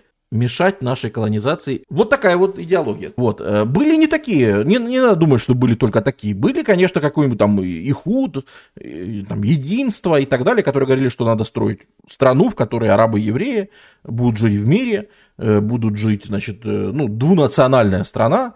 Но, честно говоря, это какая-то идеология, вот в чем, наверное, Жаботинский был прав, что это фантазии, какие-то детские фантазии о том, что, то есть очень много разговоров, особенно среди британцев было в тот момент, что, вы знаете, наверное, мы сделаем государство из Палестины, но это будет такое двойное государство для евреев и арабов, в котором все будут жить вместе, и, короче, все будет прекрасно.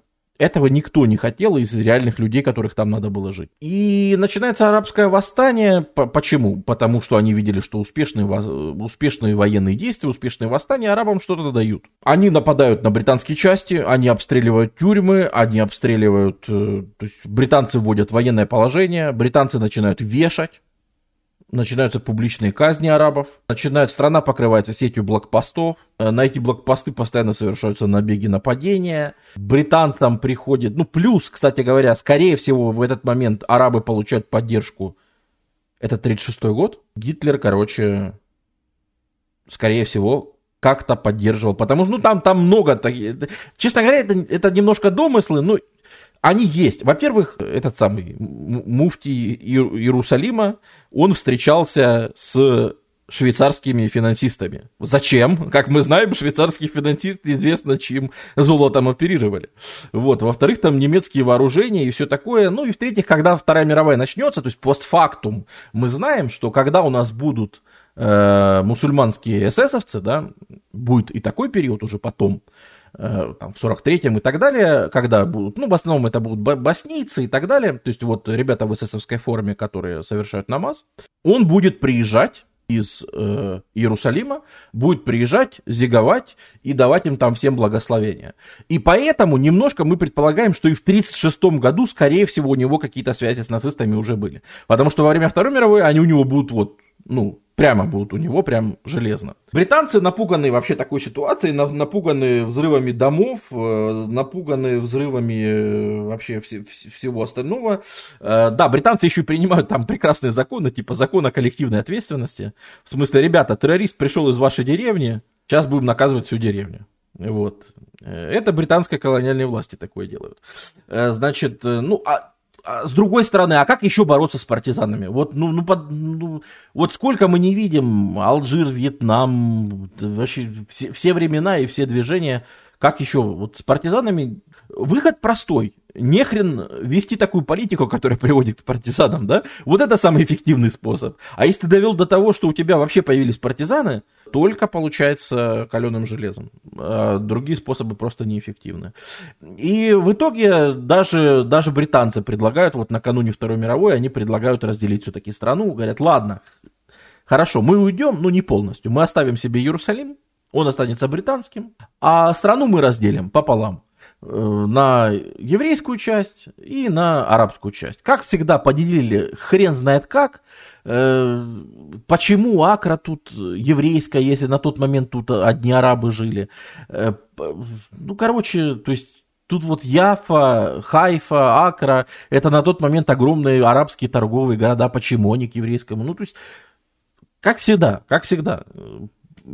Начертили, а вы там сами потом разбирайтесь. Вот. И, конечно, когда начинается Вторая мировая, с одной стороны, евреи вроде бы как хотят участвовать против немцев, ну, понятно, потому что в Европе вообще начинается полная жесть. А с другой стороны, британцы и евреев разозлили страшно, сильно антагонизировали. Ну, не все, они, собственно, всех тут антагонизировали.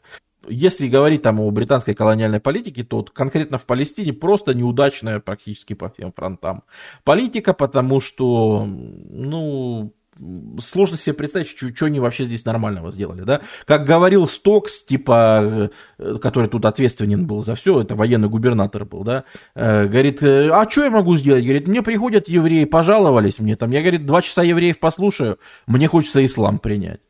Потом, говорит, приходят эти филахи, начинают мне жаловаться. Я, говорит, бегу в синагогу, за грехи замаливать, потому что как я мог подумать вообще с этими чуваками возиться? Типа, они ж просто невозможны, это ж типа ужасно. Такое вот отношение британцев было, что это какие-то непонятные люди с непонятными претензиями и так далее. Плюс, конечно, чтобы задобрить арабов, британцы вводят, опять же, запрет на въезд. Представь, что такое в конце 30-х ввести запрет на въезд в Палестину. То есть представь, что в Европе идет вся вот эта вот жесть, в Венгрии, в Германии, прямо сейчас в Германии лишают прав, эти самые вешают звезды, заставляют ходить, и это самое, и аншлюз приходят в Австрию и заставляют там евреев стирать там надписи, ползать по площади, стирать надписи против аншлюса и так далее. А в это же время, во-первых, в США принят закон еще в 20-х, который ограничивает миграцию. А во-вторых, теперь Британия запрещает в Палестину миграцию. То есть евреи насильно заперты в Европе. Конечно, там происходит масса вообще стрёмных абсолютно случаев. Тут был корабль «Патрия», который перевозил типа кучу беженцев, нелегально приехали в Палестину. Британцы их погрузили на корабль «Патрия» и собирались отправить на Кипр, по-моему. Что решают вооруженные силы евреев Хагана? Конечно, план тоже великолепный. Они решают так, мы сейчас заложим немножко динамита, взорвем, значит, «Патрию», она даст течь, и она не сможет дальше плыть, и всех наших беженцев садят тут же в Палестине и ни на какой Кипр не повезут. Скажите, хороший план, да? Что вообще может пойти не так? Ну, вы поняли. Они взорвали «Патрию», и «Патрия» ушла полностью на дно, и 91 человек погиб. Вот. То есть, это, конечно, максимально просто... максимально разумистские вообще ходы.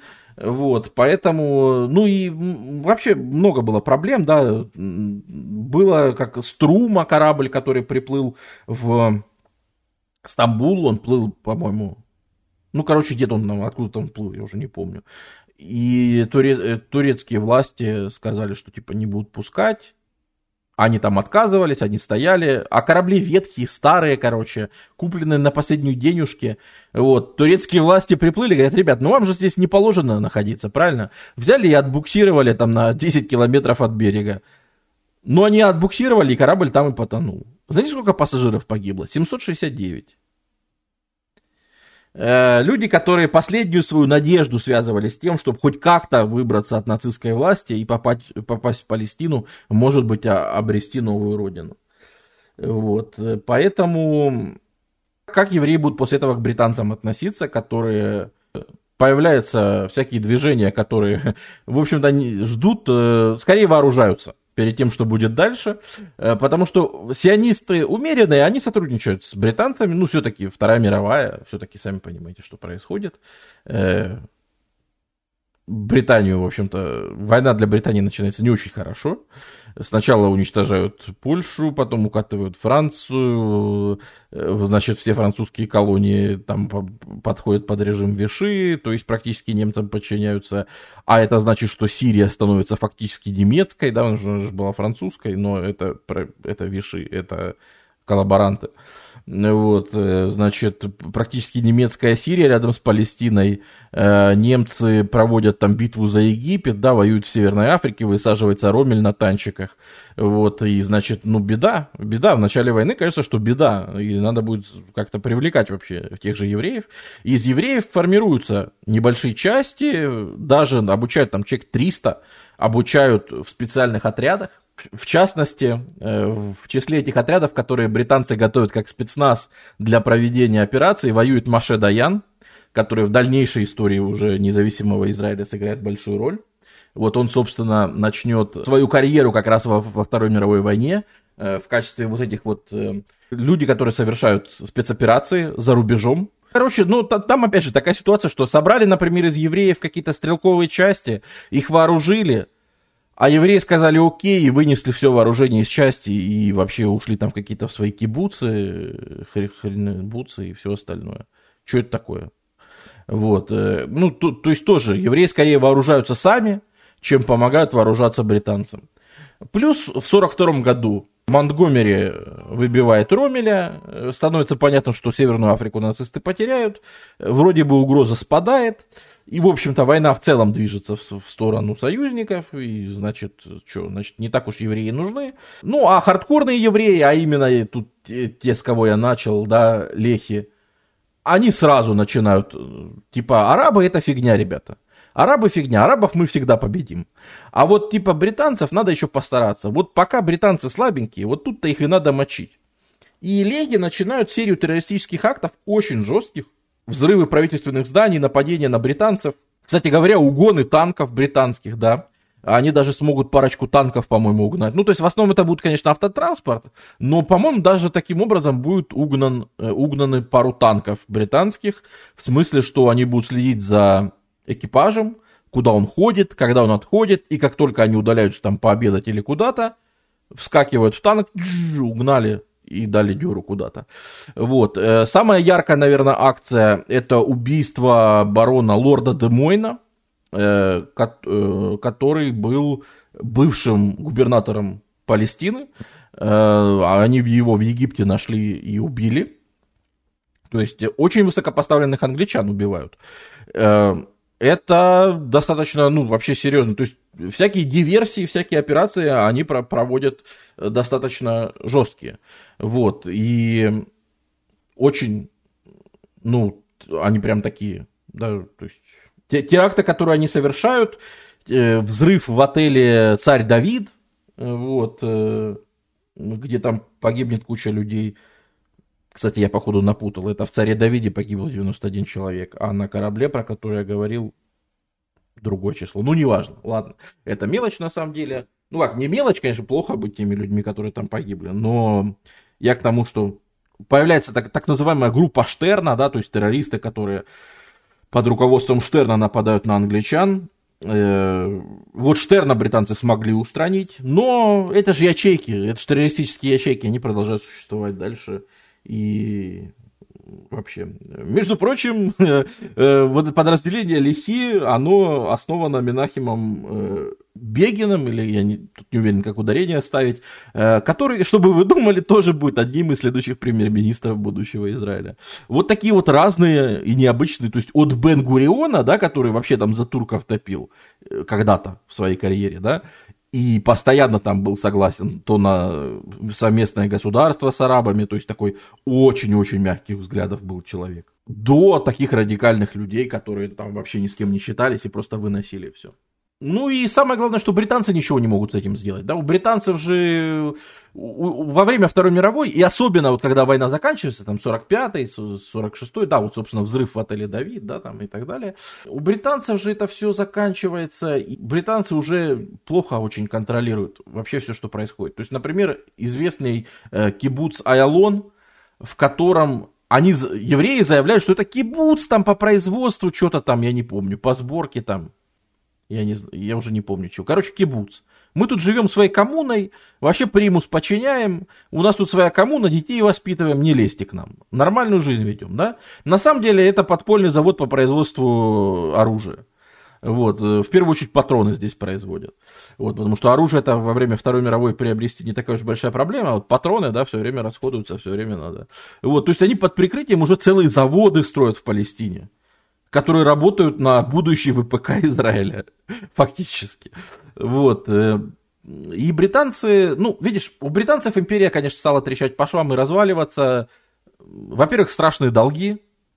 По результатам войны империя разорена, денег просто нет.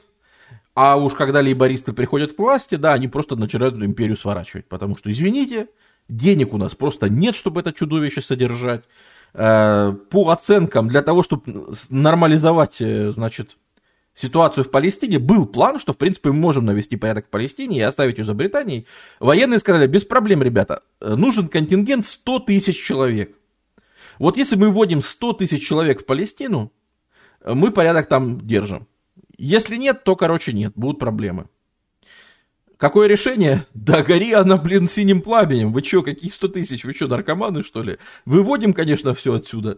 Вот. И британцы постепенно вообще передают вот в новообразовавшуюся организацию ООН. Британия говорит, знаете что, мы там созываем комиссию там, из каких-то стран типа Канада, Австралия, Югославия. Короче, говорят, вот эти страны, там комиссия из этих стран, пускай решает проблему Палестины. А нас типа уже не трогайте, нам тут вообще некогда, мы вообще сворачиваемся.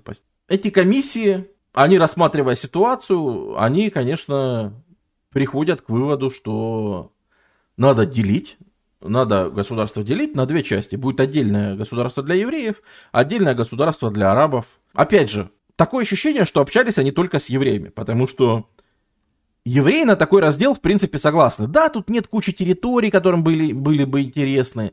Там Яфа, как видите, анклав. Ну, то есть, да, вот тут вот анклав арабский. То есть, ну, как-то, короче, да, плохо, типа, но, как тот же Бен-Гурион говорил, для начала сойдет, потом что-нибудь придумаем. Как первое наше государство, вполне нормально. Арабы же в принципе этого не признают, и вообще просто сама идея-то о том, что что-то там делить, она просто... Мне кажется, арабы даже не знали, что кто-то такое предлагает. Потому что, ну, это... Нет, на самом деле знали, конечно, там были комиссии специально. Причем уже в этот момент отношения настолько тяжелые между арабами и евреями, что комиссия собирается, отдельная комиссия Англия сионисты и отдельная комиссия Англия арабы. И они сидят в одном отеле, но на разных этажах. И эти две комиссии, типа, чтобы евреи с арабами напрямую не общались. И эти две комиссии бегают между собой, общаются, там, а что вы решили, а что вы решили, а что вы надумали, а что вы надумали. Вот, ну, короче, это такая проблема, и становится понятно, что, вот особенно, когда становится понятно, что Британия сдает, опасность. Арабы тоже готовятся к войне, потому что никакого разделения, ничего такого им вообще не интересно. Израильтянам настолько становится тяжело здесь, что, ну, вот карта, например, еврейских поселений в этот момент, да, то есть вы же поймите, что это вот шла вот эта вот колонизация. И куча таких вот анклавов, которые вообще непонятно где находятся, они разбросаны по всей стране. И как им между собой общаться? Вот это, допустим, будущая часть государства. Как им между собой общаться? Ну вот им там надо конвои собирать и все, продукты возить там и все. Они уже не могут. Уже опасно даже просто выехать на дорогу. И поэтому появляется масса не просто, да, ну вот создаются конвои. Представьте себе, что вроде бы войны не идет, никакой войны не объявлено. Но чтобы двум поселениям друг с другом пообщаться, надо собирать конвои. Евреи по стране начинают перемещаться только в конвоях. Более того, помните, мы говорили про кибуцы и что они там живут коммунами, да? Кибуцы тоже кое-что. Они говорят, ребята, война войной, но как бы коммунизм по распорядку. Поэтому что появляется? Правильно. бронетрактор. Вот. Кибуцы как бы, надо же выживать из того, чего есть. Они находятся на самообеспечении, да. Они не могут рассчитывать на какие-то большие организации, там еще на все. Мы, пашем на тракторе, но если, придут арабы, это как бы типа броневик. Вот. Мирный еврейский трактор, да. Вот именно. То есть, это, конечно, абсолютно мозговыносящие вообще вещи. Вот, но... что поделать? И самое главное, да, что когда появляется план по разделению Израиля, Британия объявляет: окей, хорошо, мы делим Палестину на две части, то есть появляется Израиль и Палестина, и уходим в 1948 году. Сначала они объявляют, что мы уходим в декабре, потом переносят на август, потом переносят на май. Британцы так быстро драпают, что им приходится переносить на более ранние даты вывод своих войск. И вот когда британцы сказали, что они точно уходят, и их мандат точно закончится в 1948 году, вот тут началось. По сути, началась необъявленная война. Почему необъявленная? Потому что арабам некому было войну объявлять. Они не признавали вообще существование еврейских этих самых. Понимаешь? Тут, кажется, спрашивали, а как вообще арабы такое допустили? Уровень организации. Как мы говорили, у евреев были, грубо говоря, институты. У них не было государства, но был свой банк, своя федерация труда. Были свои, появляется у них этот самый, уже давно я как-то не осветил, да, было агентство, это Сахнут, то есть переселением в Палестину занимается специальное подразделение. Специальная фирма, специальная организация. То есть не просто так, что ты приехал в Палестину и ищи, свищи себе новой жизни. Нет, ты сразу попадаешь в оборот, тебя куда-то пристраивают, где у тебя будет работа, где ты можешь жить, где ты можешь выбарывать. У них есть целая доктрина завоевания земли. Понятно, строим поселение и землю себе еврейскую забираем. И завоевание труда, чтобы место для труда арабов просто не оставалось. Мы везде пропихиваем еврейский труд, только еврейские рабочие, абсолютная занятость, нулевая безработица и так далее и тому подобное. При этом куча бедных арабов живет в городах, потому что, как-то у арабов совершенно не было такой организации. Во-первых, все соседние арабские страны – это феодальные страны. В феодальном обществе нет мобилизации общества, обычного народа, да? Там это подданные, они могут мобилизироваться ради одного, чтобы королю бошку снять. Это да, вот это они могут. Вот. А на что-то это, извините, у вас для этого есть аристократия. Вот арабская аристократия там что-то себе решала, а простые, если они ни во что не организованы, что ты противопоставишь на самом деле этому? Когда, я же говорю, приезжает стена и башня, и за один день хренак у тебя вырастает поселение еврейское под носом. Вот ты захочешь что-то сделать, ты уже не сможешь, потому что будешь обстреливать, там уже все бронированное, там и тебя обстреляют. И что? Альхамдулилла, пошли, жить куда-нибудь в Яфу, в город, где-то можно нормально просуществовать. А что еще делать? Но когда начинается явное противостояние, когда появляется шанс, что мы сейчас, британцы вроде не следят, британцы убираются отовсюду, есть надежда, что как только британцы уйдут, конечно, нам окружающие арабские страны помогут. Вот в этот момент, да, начинается, по сути, необъявленная война. В 1947 году кибуцы приходится очень сильно укреплять, потому что за них идет война, они уничтожаются. Часть из них уничтожается, часть из них не уничтожается, постоянно приходится переходить к обороне, идет постоянная война, то есть это как-то Израиль сделал, евреи сделали Tower Rush, да, то есть они просто застроили своими башнями территорию и просто перешли к их обороне. Евреи тоже понимают, к чему идет дело.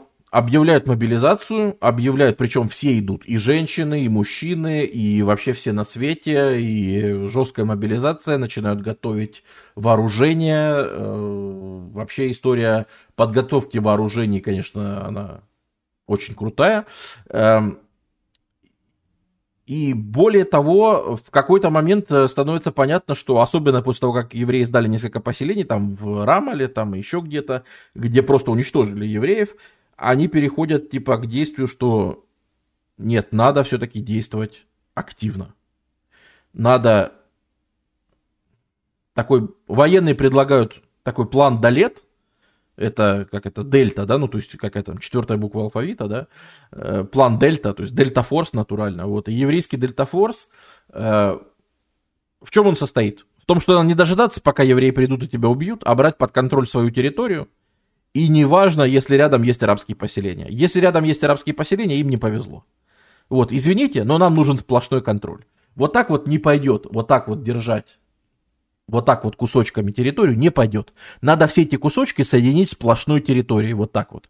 А если тут между находятся арабские поселения или даже целые города, знаете ли, война, жертвы, тут что ж ты, значит им не повезло. Происходят всякие вещи типа захвата вообще битвы в Хайфе, очень серьезной, да, там, где вооруженные еврейские отряды нападают на город, по сути, начинают его щемить. Британцы ничего не делают. То есть британцы еще сильно попустительствовали, да, они просто наблюдали за этим и не вмешивались. То есть это фактически карт-бланш на насилие, да. Насилие, естественно, разрастается, то есть громят там в Иерусалиме, громят евреев, евреи в Хайфе громят арабов. Опять же, если мы возьмем радикальные организации, то они вообще замечены в таких вещах, которые называются, такое выражение, резня в Дейр-Ясине. Это когда там, ну, что-то типа чисток. До сих пор плохо понятно, что там случилось, но смысл в том, что арабы там все умерли. И потом то же самое прошло еще в некоторых городах. Напуганное население в конце 47-го, в начале 48-го, арабское население, особенно после таких случаев, начинает массово исходить из страны. И это, кстати говоря, проблема, которая существует по сегодняшний день. Проблема арабской миграции. За первые полгода выехало 400 тысяч арабов из страны. А к концу войны, там, к 49-му, выйдет 720 тысяч человек. 720 тысяч арабов выйдет из страны. И евреев вместо трети населения станет 80% населения в стране. Были евреи, которые были против этого, которые говорили, что же мы будем делать без арабов, они же составляют значительную часть в городах, у нас экономика рухнет и так далее. А были, особенно вот всякие радикальные сионисты, сионисты-ревизионисты и так далее, которые прямо и говорили, что так хорошо же. А какой у нас еще выход? Иначе нам их вообще убивать придется. А так они хотя бы бегут, хотя бы в живых останутся. А нам они землю освобождают. И, послушайте, там, в течение чуть больше года 700 тысяч человек покидает страну, оставляет здесь свои вещи, свои квартиры. И по сей день проблема вот тех вот людей, которые тогда выехали, потом из них вернется очень маленькая часть, она существует до сих пор, и это большая проблема в ООН и вообще везде. Потому что впоследствии, уже когда появится государство Израиль, оно экспроприирует их собственность, которая здесь останется. Ну, типа, вы же уехали, зачем вам собственность? Вот. А по правилам ООН это вроде как нехорошо. И обсуждаются вопросы, как вообще этим людям возвращаться, если возвращаться. Ну, короче, это вот проблема, которая родилась там в 47-48 и существует вот до сих пор, она никак не решена, потому что очень многие люди живы. Ну, не очень уже многие, но многие люди живы из тех, кто тогда был. То есть, к сожалению, скорее всего, эта проблема решится так, что просто те, кто уехал, тогда они просто помрут. Это то, что мы видели, собственно, в Корейской войне, да?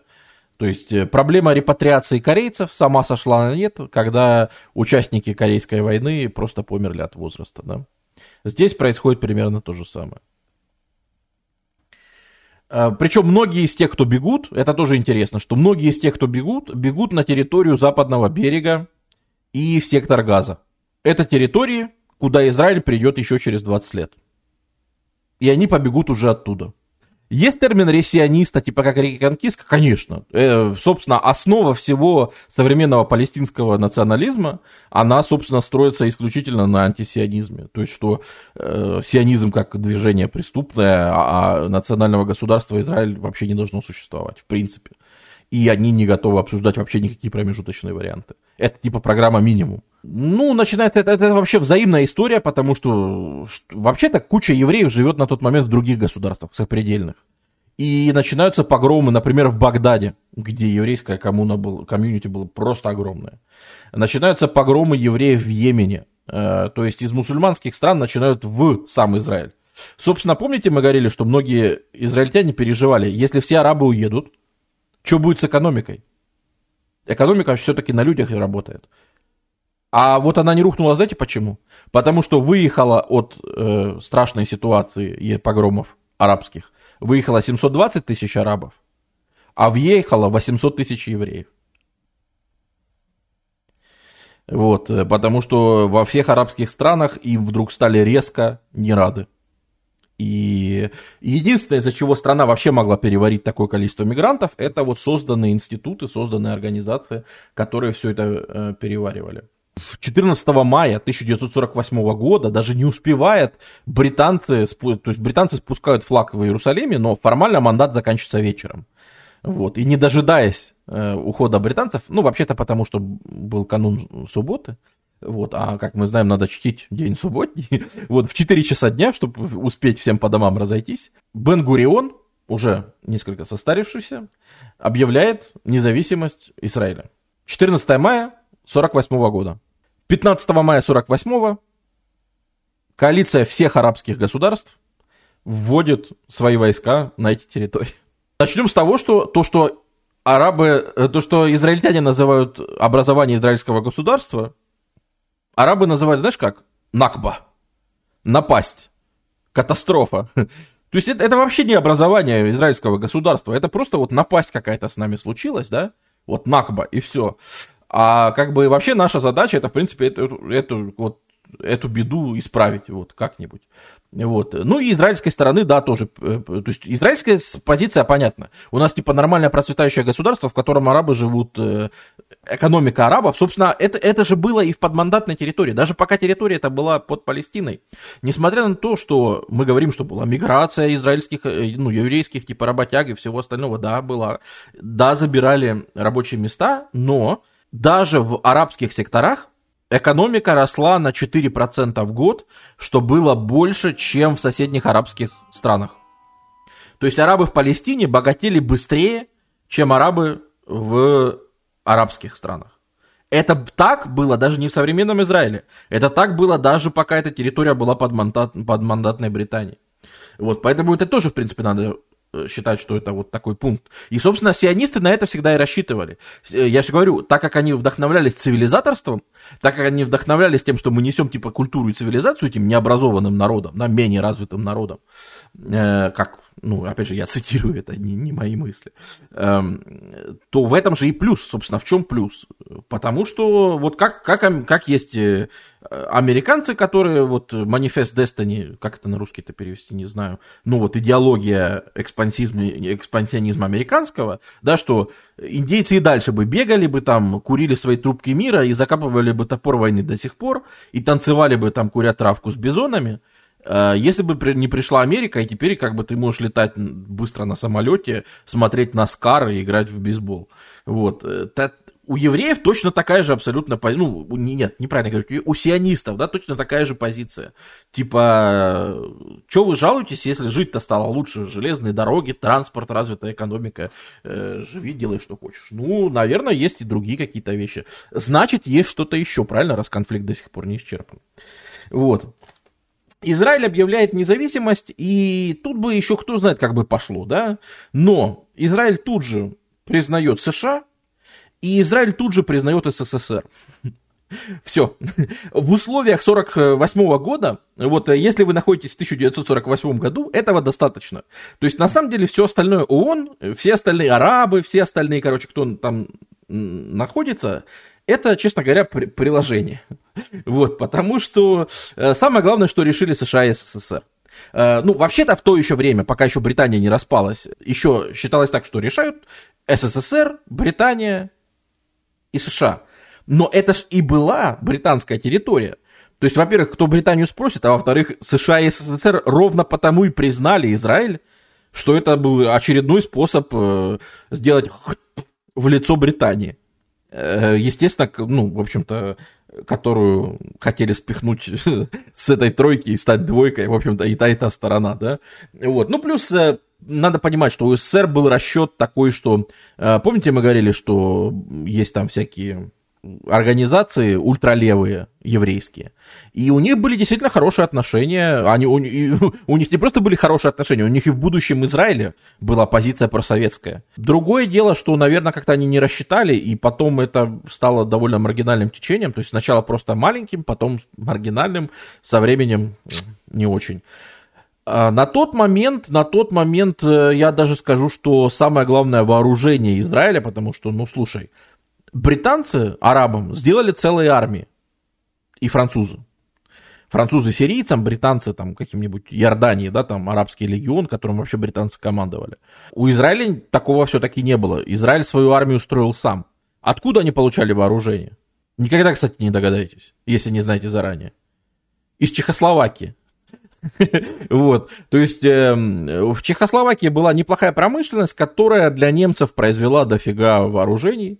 Вот, и поэтому им было там куда вообще поставлять. Естественно, это было санкции Советского Союза. Естественно, если бы Советский Союз сказал, что вы делаете, да, там бы ничего не происходило. Вот, и, собственно, самое важное, что вообще какими путями добывалось оружие, потому что впервые вторжение, вот когда оно только началось 15 мая, вторглись там все арабские государства, да, вообще выглядит, если по бумаге посмотреть, один маленький Израиль, и в него вторгаются вообще все вокруг. Со всех сторон.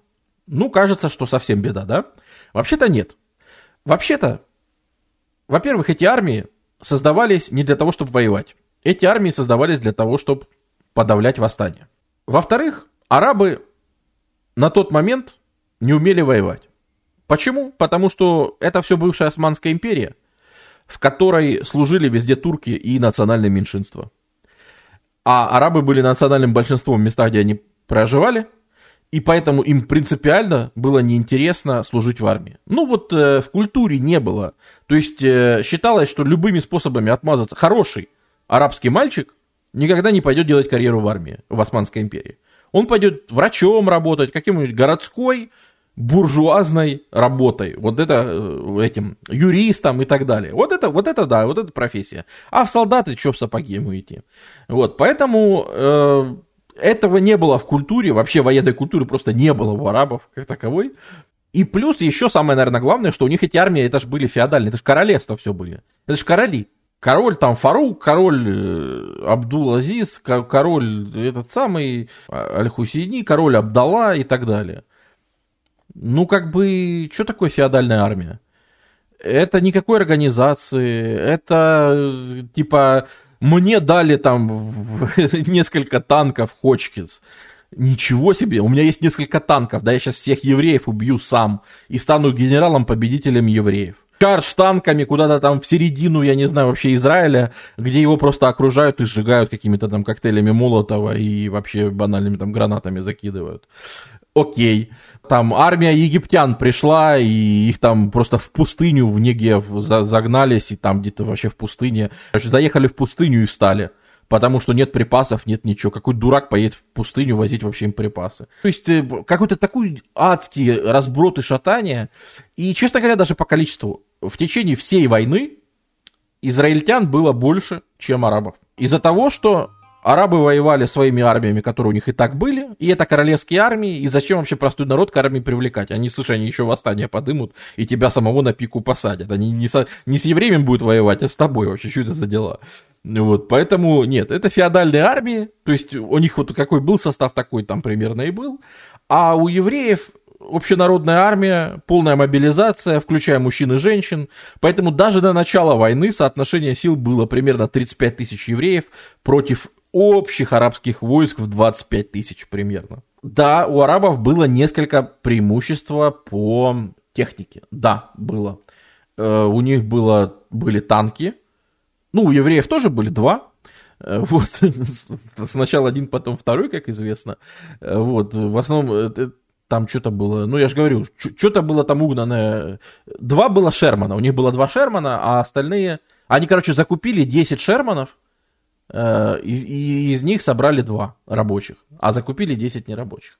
Вот. То есть там вообще не смешно. Боевых самолетов не было, ничего не было. Но очень быстро вооружались. Очень быстро вооружались. Почему? Как сказать, не в сказке сказать, не пером описать, что предпринимают евреи в этот момент для вооружения. Потому что где-то арабы добились успеха. Они, например, захватили Иерусалим. И, собственно, уничтожили там все синагоги подчистую вообще. Вот, собственно, фотка на развалинах там какой-то центральной вообще синагоги, очень важной, иерусалимской. Естественно, там какие-то отдаленные пункты, отдаленные кибуцы пришлось сдать. Естественно, там то, что самодельное делали израильтяне, ну, там вот миномет Давидка, так называемый, который там собирали чуть ли не из этих самых, из обрезков труб каких-то. Вы себе точность такого миномета представляете? Его главная ценность в том, что его можно собрать вот в кибуце. Собственно, его можно собрать у себя дома, да. Это, конечно, ценно, но, собственно, больше ничего в нем ценного нет. Кроме того, что арабы-то ожидали, что у евреев нет вообще ничего. И что они сейчас просто придут и подуют на них, и евреев сдуют в море. Тут по ним какие-то минометы прилетают. Даже от звуков этих свистящих мин оно уже страшно. И, конечно, психологический эффект был. Тут, ладно, что точность ты, конечно, никогда в жизни ни в кого не попадешь этим. Интересно читать, какие слухи тогда ходили, потому что, понимаете, солдаты всякие слухи пускают. Когда они попали под обстрел, где-то под Иерусалимом, под обстрел вот этих минометов Давидка, в армии пошел слух, что у евреев есть атомная бомба. И они сбросили атомную бомбу. То есть сейчас, конечно, да, там, когда ты все это знаешь, это кажется, типа, нелепым, ну как в это можно было поверить и так далее. Надо понимать, что кто такие на тот момент солдаты? Это крестьяне совершенно необразованные. Они просто слышали, что, типа, есть какая-то атомная бомба, это, типа, большая крутая бомба, и она есть у американцев, которые сейчас поддерживают Израиль. Значит, они могли и атомную бомбу дать, правильно? Ну, логика железная, по-моему. Вот. Понятно, что там были, то есть, какие-то там прохладнейшие вообще истории, типа, вот когда я говорю, сирийская армия на севере зафейлилась, они говорили, что они думали, что там будет какой-то очередной кибуц укрепленный, а их там встретило, типа, 15 тысяч евреев и советский генерал. Я так понимаю, он еще страшнее, чем 15 тысяч евреев. Вот. Естественно, никаких сведений, никаких генералах, никаких тысячах евреев там что-то как-то не наблюдается. Вот. Но, типа, это считалось, что вот оправдание, что, типа, представьте, Красная Армия в 1948 году все-таки авторитет был высокий. Какие были поставки? Ну, во-первых, действительно, из Чехословакии производили много что. Во-первых, в Европе после Второй мировой войны есть дофига оружия ненужного теперь. Просто какие-то массы. Поэтому специальные бригады с центрами в Бельгии и Франции организовали сбор всего оружия, которое можно только собрать с Европы, и отправку в Палестину. Во-вторых, там это ж 40-е, там в Италии готовился коммунистический переворот, чтобы в Италии коммунисты пришли к власти, и коммунисты массово затаривались оружием. В эту тему вписались евреи, говорят, да, я итальянец. Я вообще с детства итальянец, если что, всегда вообще топил за эту идею. Я итальянский коммунист, давайте мне оружие, сейчас будем делать восстание. Только вместо Италии, конечно же, все это везут в Палестину.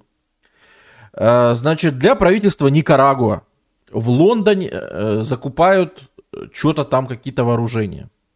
Потом создают, значит, фиктивную новозеландскую фирму, под видом которой закупают 4, по-моему, британских самолета, под видом того, что они снимают в Новой Зеландии фильм о подвигах Новой Зеландии на фронте типа Тихого океана. И типа под это дело покупают 4 самолета. Что они делают? Они их перегоняют в Чехословакию. Из Чехословакии на французскую Корсику, потому что Франции тоже очень хотелось шпильку вставить в Британии, потому что, вообще Британия сильно Францию прокинула по поводу Ближнего Востока, отдельная тема. Вот, прилетают на Корсику, и с Корсики летят в Палестину.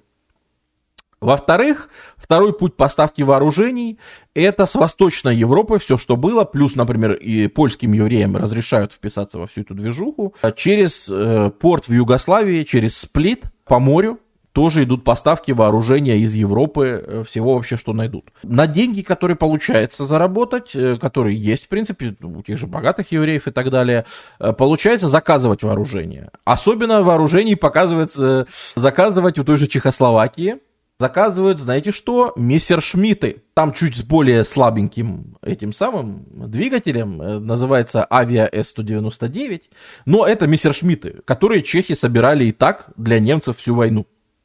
Напоминаю, Чехословакия была оккупирована в 1938. Поэтому евреи на мессершмиттах, как по мне, охрененное название для панк-группы. Просто я считаю, что лучше просто не придумаешь. Так вот, евреи на мессершмиттах вылетают и начинают, прикинь, какой шорох наводить у арабов вообще в войсках.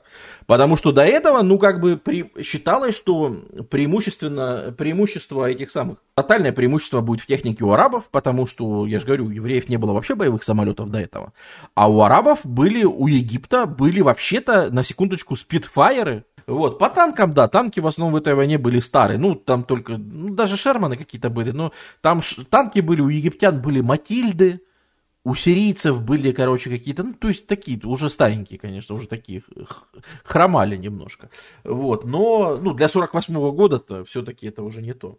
Да, Харрикейны, кстати говоря, совершенно верно, у египетской армии 4 Харрикейна было, и спитфайров там несколько штук, вот, так что все прикольно было. Кто обучал летчиков для Израиля? Дело в том, что евреев очень много воевало в вооруженных войсках в антигитлеровской коалиции. Очень много. Было и в Британии, и в США их воевало полно. Советские евреи, по крайней мере, польские евреи, им разрешают вписаться в эту движуху. Польские евреи служили, опять же, и в авиации, в союзниках, да, там, и участвовали в высадках на Западном фронте и так далее. То есть, конечно, количество специалистов еврейских просто, опять же, тут сказалось качество диаспоры, да, что у арабов они закрыты на своем мире, а эти самые у евреев, у них получилось, что представители диаспоры, которые прониклись идеями сионизма и пришли воевать, вот закончилась Вторая мировая, ну что ж, наконец-то можно построить и свою родину, да, мы сражались за чью-то чужую, теперь можно построить свою, и они вписываются, да, вступают в ряды, и, конечно, надо сразу сказать, да, что Израиль быстро наводит порядок. Помните, мы говорили, что была группа Иргун, была какая-то Хагана, была Лехи, какие-то куча групп каких-то милитаристских, которые сами по себе делают, кого-то взрывают и никого не слушают. Вот тут Бен-Гурион, обычно мягкий, сказал: ребята, сейчас война, сейчас вторгаются арабы, и они нас сейчас просто всех ушатают. Поэтому никаких независимых формирований. Только собрать всех в армию обороны Израиля, Сахал, и все. И больше в индивидуальном порядке расформировать все группы, и в индивидуальном порядке вступать только в Сахал. Иргун говорит: мы отказываемся, и возит для себя вооружение. Что делает новообразованный Цахал? Он обстреливает корабли Иргуна, убивает там людей, силой оружия принуждают сложить оружие, расформироваться и вступить в ряды новой обороны уже нормальной армии, в которой вводят звания, там, иерархию там, и все остальное.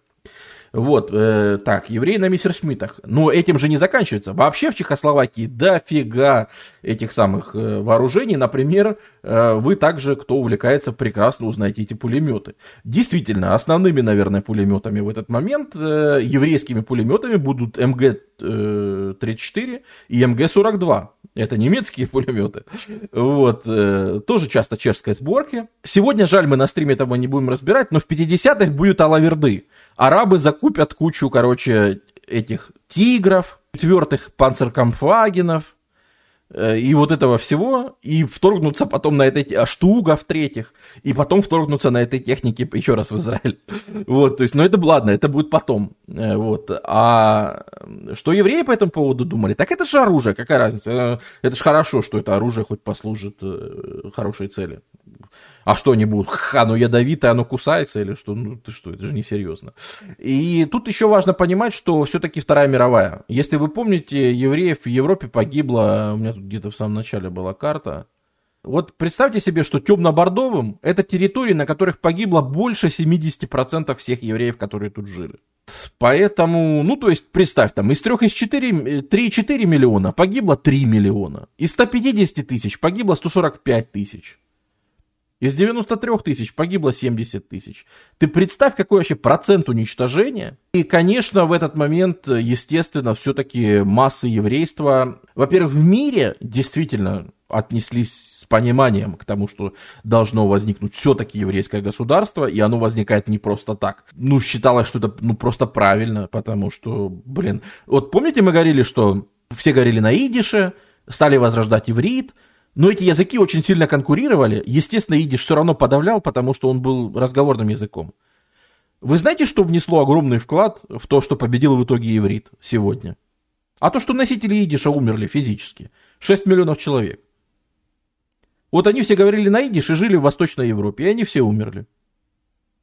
А те, кто остались, жили в Палестине, там где-то еще, и они говорили на иврите.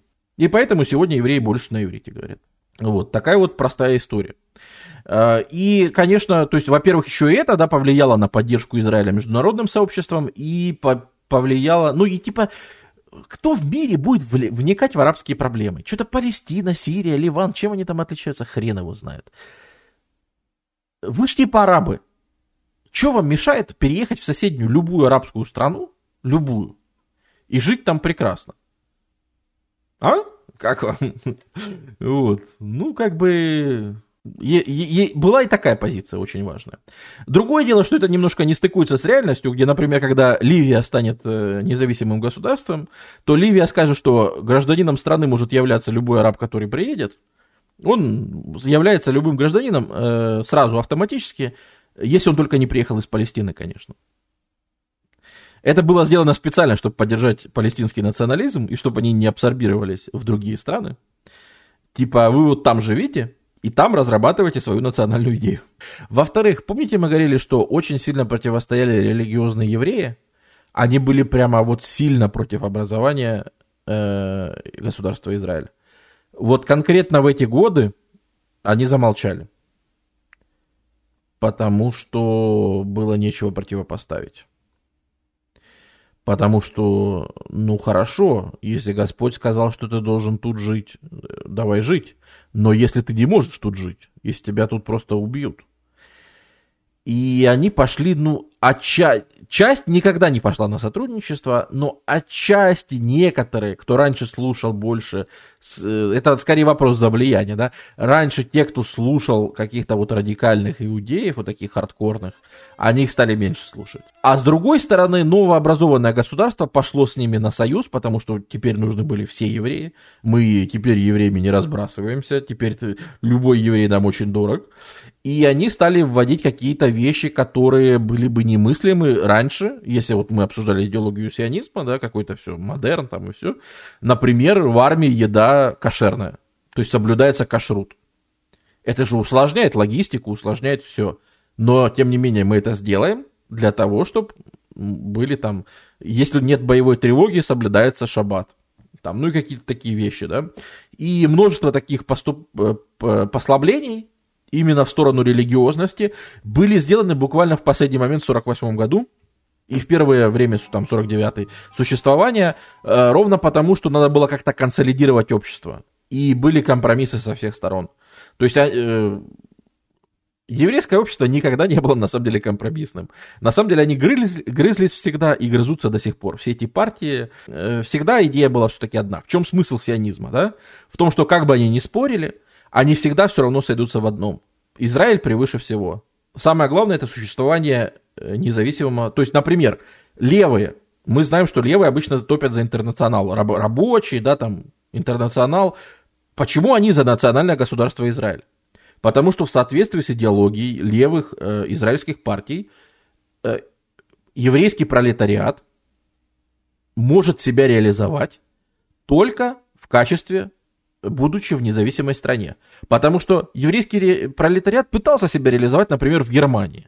И что? Его там сделали негражданами. Он лишается возможностей. Еврейский пролетариат пытался себя реализовать в Российской империи. Но там начались погромы. Он не смог, да? То есть сначала нужно создать пространство, в котором этот пролетариат сможет вдохнуть полной грудью, набрать силище, а потом уже реализовывать там революцию и всего добиваться и так далее. То есть это интересно, что это, как это сказать, там, сионисты-интернационалисты, да, в каком-то смысле. То есть они с одной стороны за национальное движение, с другой стороны за интернациональность в целом. Вот, очень-очень интересная штука. И пока вот шли вот такие вот поставки, пока шли через Сплит, через Корсику, через вообще из разных стран и вообще отовсюду, в принципе, потихоньку фронты сначала стабилизировались, Ну вот смотрите, если война началась 15 мая, ну где-то в июне-июле начались первые контратаки еврейские. И евреи, самое главное, к середине октября 48 года, они окружают египетскую армию полностью в пустыне Негев. Все.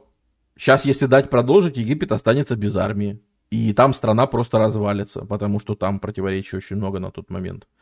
Там, например, служит такой молодой офицер, которого по фамилии Насер. Кто бы это мог быть, да? Он, кстати, участвует. Он в то время вот там вот в составе окруженных войск стоит в пустыне в Палестине. И в итоге вот с начала перемирия в середине октября, под это перемирие Египет выводит свои части из окружения, там полностью теряется, ну, опять же, страшная дезорганизованность арабских войн, арабских войск. Снабжения просто нет. Такое ощущение, что они просто не учили, что такое снабжение. Я же говорю, те же египтяне просто заехали в пустыню и встали. Вот. Более-менее что-то показали иорданцы. И это показательно, потому что Иордания, как сейчас известно из переписок короля Абдаллы, Иордания говорила, что да, мы за общий арабский халифат, а на самом деле Иордания планировала отжать ту часть, которую ООН отвел под арабское государство в Палестине, сказать, ну вот, смотрите, арабское государство Иордания. И все. И быть королем Иордании и Палестины. Самое главное, что Израиль со временем только усиливался. Да? То есть приезжало все больше добровольцев в Израиль воевать. Высоко мотивированные люди, которые знают, за что они воюют. Которые, опять же, из Европы, из той же Чехословакии приходит хорошее вооружение. Евреи на мессершмиттах. Что-то это, ну как-то пришлось даже арабам идти на перемирие. Причем, конечно, дома они все рассказали тем, что мы всех победили. Египтяне рассказали, что мы вошли в Тель-Авив, но там пришли американцы, сказали, сбросят на нас ядерную бомбу, если мы не уйдем. И вообще мифология, наверное, то есть конфликтов дальше будет очень много, на самом деле. Ничего на этом не закончилось. Но Израиль хотя бы получил возможность дальше жить. И, по сути, он только после войны Судного дня, Израиль там в 70-х, арабы смирятся с тем, что существует Израиль. И то. Дофига кто не смирился до сих пор. А на тот момент вот никакая война, ни про какую нет столько мифов из вот этих конфликтов, сколько про самую первую арабо-израильскую, потому что там обычные люди, даже я имел возможность говорить, они говорят, что так арабы тогда победили в той войне. Они вообще-то победили. Просто потом были предатели, начались там революции дома, были шпионы американские, которые войсками управляли, и они там в последний момент все развалили, договорились там с евреями и так далее. Вот, по факту, только Иордания реально военными силами вот от своего арабского легиона, которым все равно командовали британцы, действительно выбила существование территории на Западном берегу, то есть, по сути, обезопасила арабскую часть Палестины, но им пришлось идти на подписание мирного переговора. Вот хочешь ты, не хочешь, просто по факту это далеко, обратите внимание, это не мир, это перемирие. И мир никто не подписывал. Это тоже важно. И все войны, которые будут впоследствии, они на этом будут завязаны. Мир они не смогли подписать, да и никто бы в жизни. Потому что если ты с евреем подписываешь мир, ты тут же слетаешь с престола там, или какую должность ты занимаешь. Поэтому в тот момент это было невозможно. Арабы, по сути, решили, ничего, мы сейчас накопим войск и потом это все решим. А пока что мир. Но этот мир означает что? Означает признание ООН. Этот мир означает условия 49 года, по которым создается там буферная небольшая милитаризованная зона, но смысл в том, что появляются границы Израиля, скажем так, международно признанные. То есть ООН до сих пор признает вот эти вот границы. Когда впоследствии Израиль там продвинется на Синай, например, или в сектор Газа, или на Западный берег, ООН часто конфликтует с Израилем. А вот эти границы, которые будут установлены, они признаются, по сути, всеми, понятно, кроме совершенно радикальных арабских националистов разного толка, которые вообще считают, что в принципе не может быть Израиля. Тут как бы диалога не получится. Они в принципе считают, что никакого Израиля быть не может. Вот. А в принципе, в общем и целом все сходятся, что вот это границы точно признаны, на которые имеются права и все остальное. Давай сравним, кстати говоря, с границами, которые предлагали по условию раздела Палестины. Что вы тут можете обратить внимание? На то, что, смотрите, сколько предлагали арабам и сколько евреям. И как получилось в итоге. Да, вы правильно поняли. если бы теоретически арабы согласились на старый раздел Палестины, у них было бы больше территории, чем стало в результате этой войны. И это тренд на весь 20 век. Арабы будут много раз нападать на Израиль, и каждый раз Израиль будет становиться больше. Какой-то прямо Бермудский треугольник. Ну, только не Бермудский, а какой-то израильский треугольник. Ты на него нападаешь, а он увеличивается в размерах. Но, тем не менее, в любом случае, это история уже государства Израиль, а не история его становления. По сути, становление, то есть образование государства, вот этим вот перемирием 49-го года, ну, вообще-то объявлением независимости 48-го, конечно, оно закончено. И когда вот заканчивается подписание мирного договора, вообще вся эта история заканчивается, и вся эта линия сионизма, которая вот, давайте вспомним сегодняшний стрим, когда в 19 веке они только стали задумываться о том, что есть какая-то еврейская отдельная общность, которая может из себя представлять что-то вроде нации, а не просто какого-то общего религиозного сообщества. Тогда даже не верилось никому, что реально в Палестине что-то удастся. Казалось, что ну уж лучше в Уганде построить, там хоть дадут построить государство. Потом долгое время жили тем, что ну получится построить национальный очаг под британским мандатом. Кстати говоря, что интересно, арабы тогда топили, что мы против мандата британского или французского, но мы за американский. То есть было когда-то время в 40-е годы, когда арабы топили за мандат США. Типа, у нас такие хорошие отношения с США, хорошо бы, чтобы на Ближнем Востоке правили США. Как говорится, бойтесь своих желаний. Вы в курсе, да, про все эти вещи. Ну, с тех пор уже много воды утекло. И таким образом сионизм победил. Наверное, вот с евреями и сионизмом это тот пример, который просто он наиболее дистиллированный такой. Да, что видно, что как идеология в виде религии, оставшаяся с Железного века, пускай претерпевала изменения, пускай менялась во времени, но она прожила во времени, люди, которые ее сохранили, они ее наложили на совершенно другой культурный контекст, у себя в мозгах переварили и выдали новый абсолютно концепт, которого раньше не существовало, и над которым все смеялись, но который, бац, и через 100 лет стал реальностью. Появилось государство Израиль и сидит, и хоть ты что ему сделай. И атакуют, и лезут, и все. Это понятно, потом и с Советским Союзом страшно испортятся почти тут же отношения и так далее. И потом вообще все будет по-другому. Но на тот момент, вот, пожалуйста, это было в виде идеи. А давайте сделаем государство в Палестине, где живет вообще другой народ, где какие-то турецкая империя там. Как это? Что значит, давай сделаем государство? Давай у меня в падике сейчас сделаем государство. Будем выходить, делать у меня государство в падике. И тем не менее, осмыслившись людьми, как-то вот сначала в голове там и во всем, это, конечно, удивительная история, удивительная. Большое спасибо всем, кто был сегодня. Я очень рад вас видеть. Мне, честно говоря, не хватало такого стрима. Сесть и такой островок, как раньше все было. Спасибо вам. Спасибо. Я очень рад, что у меня такая аудитория. До новых встреч. Еще увидимся, услышимся. Пока.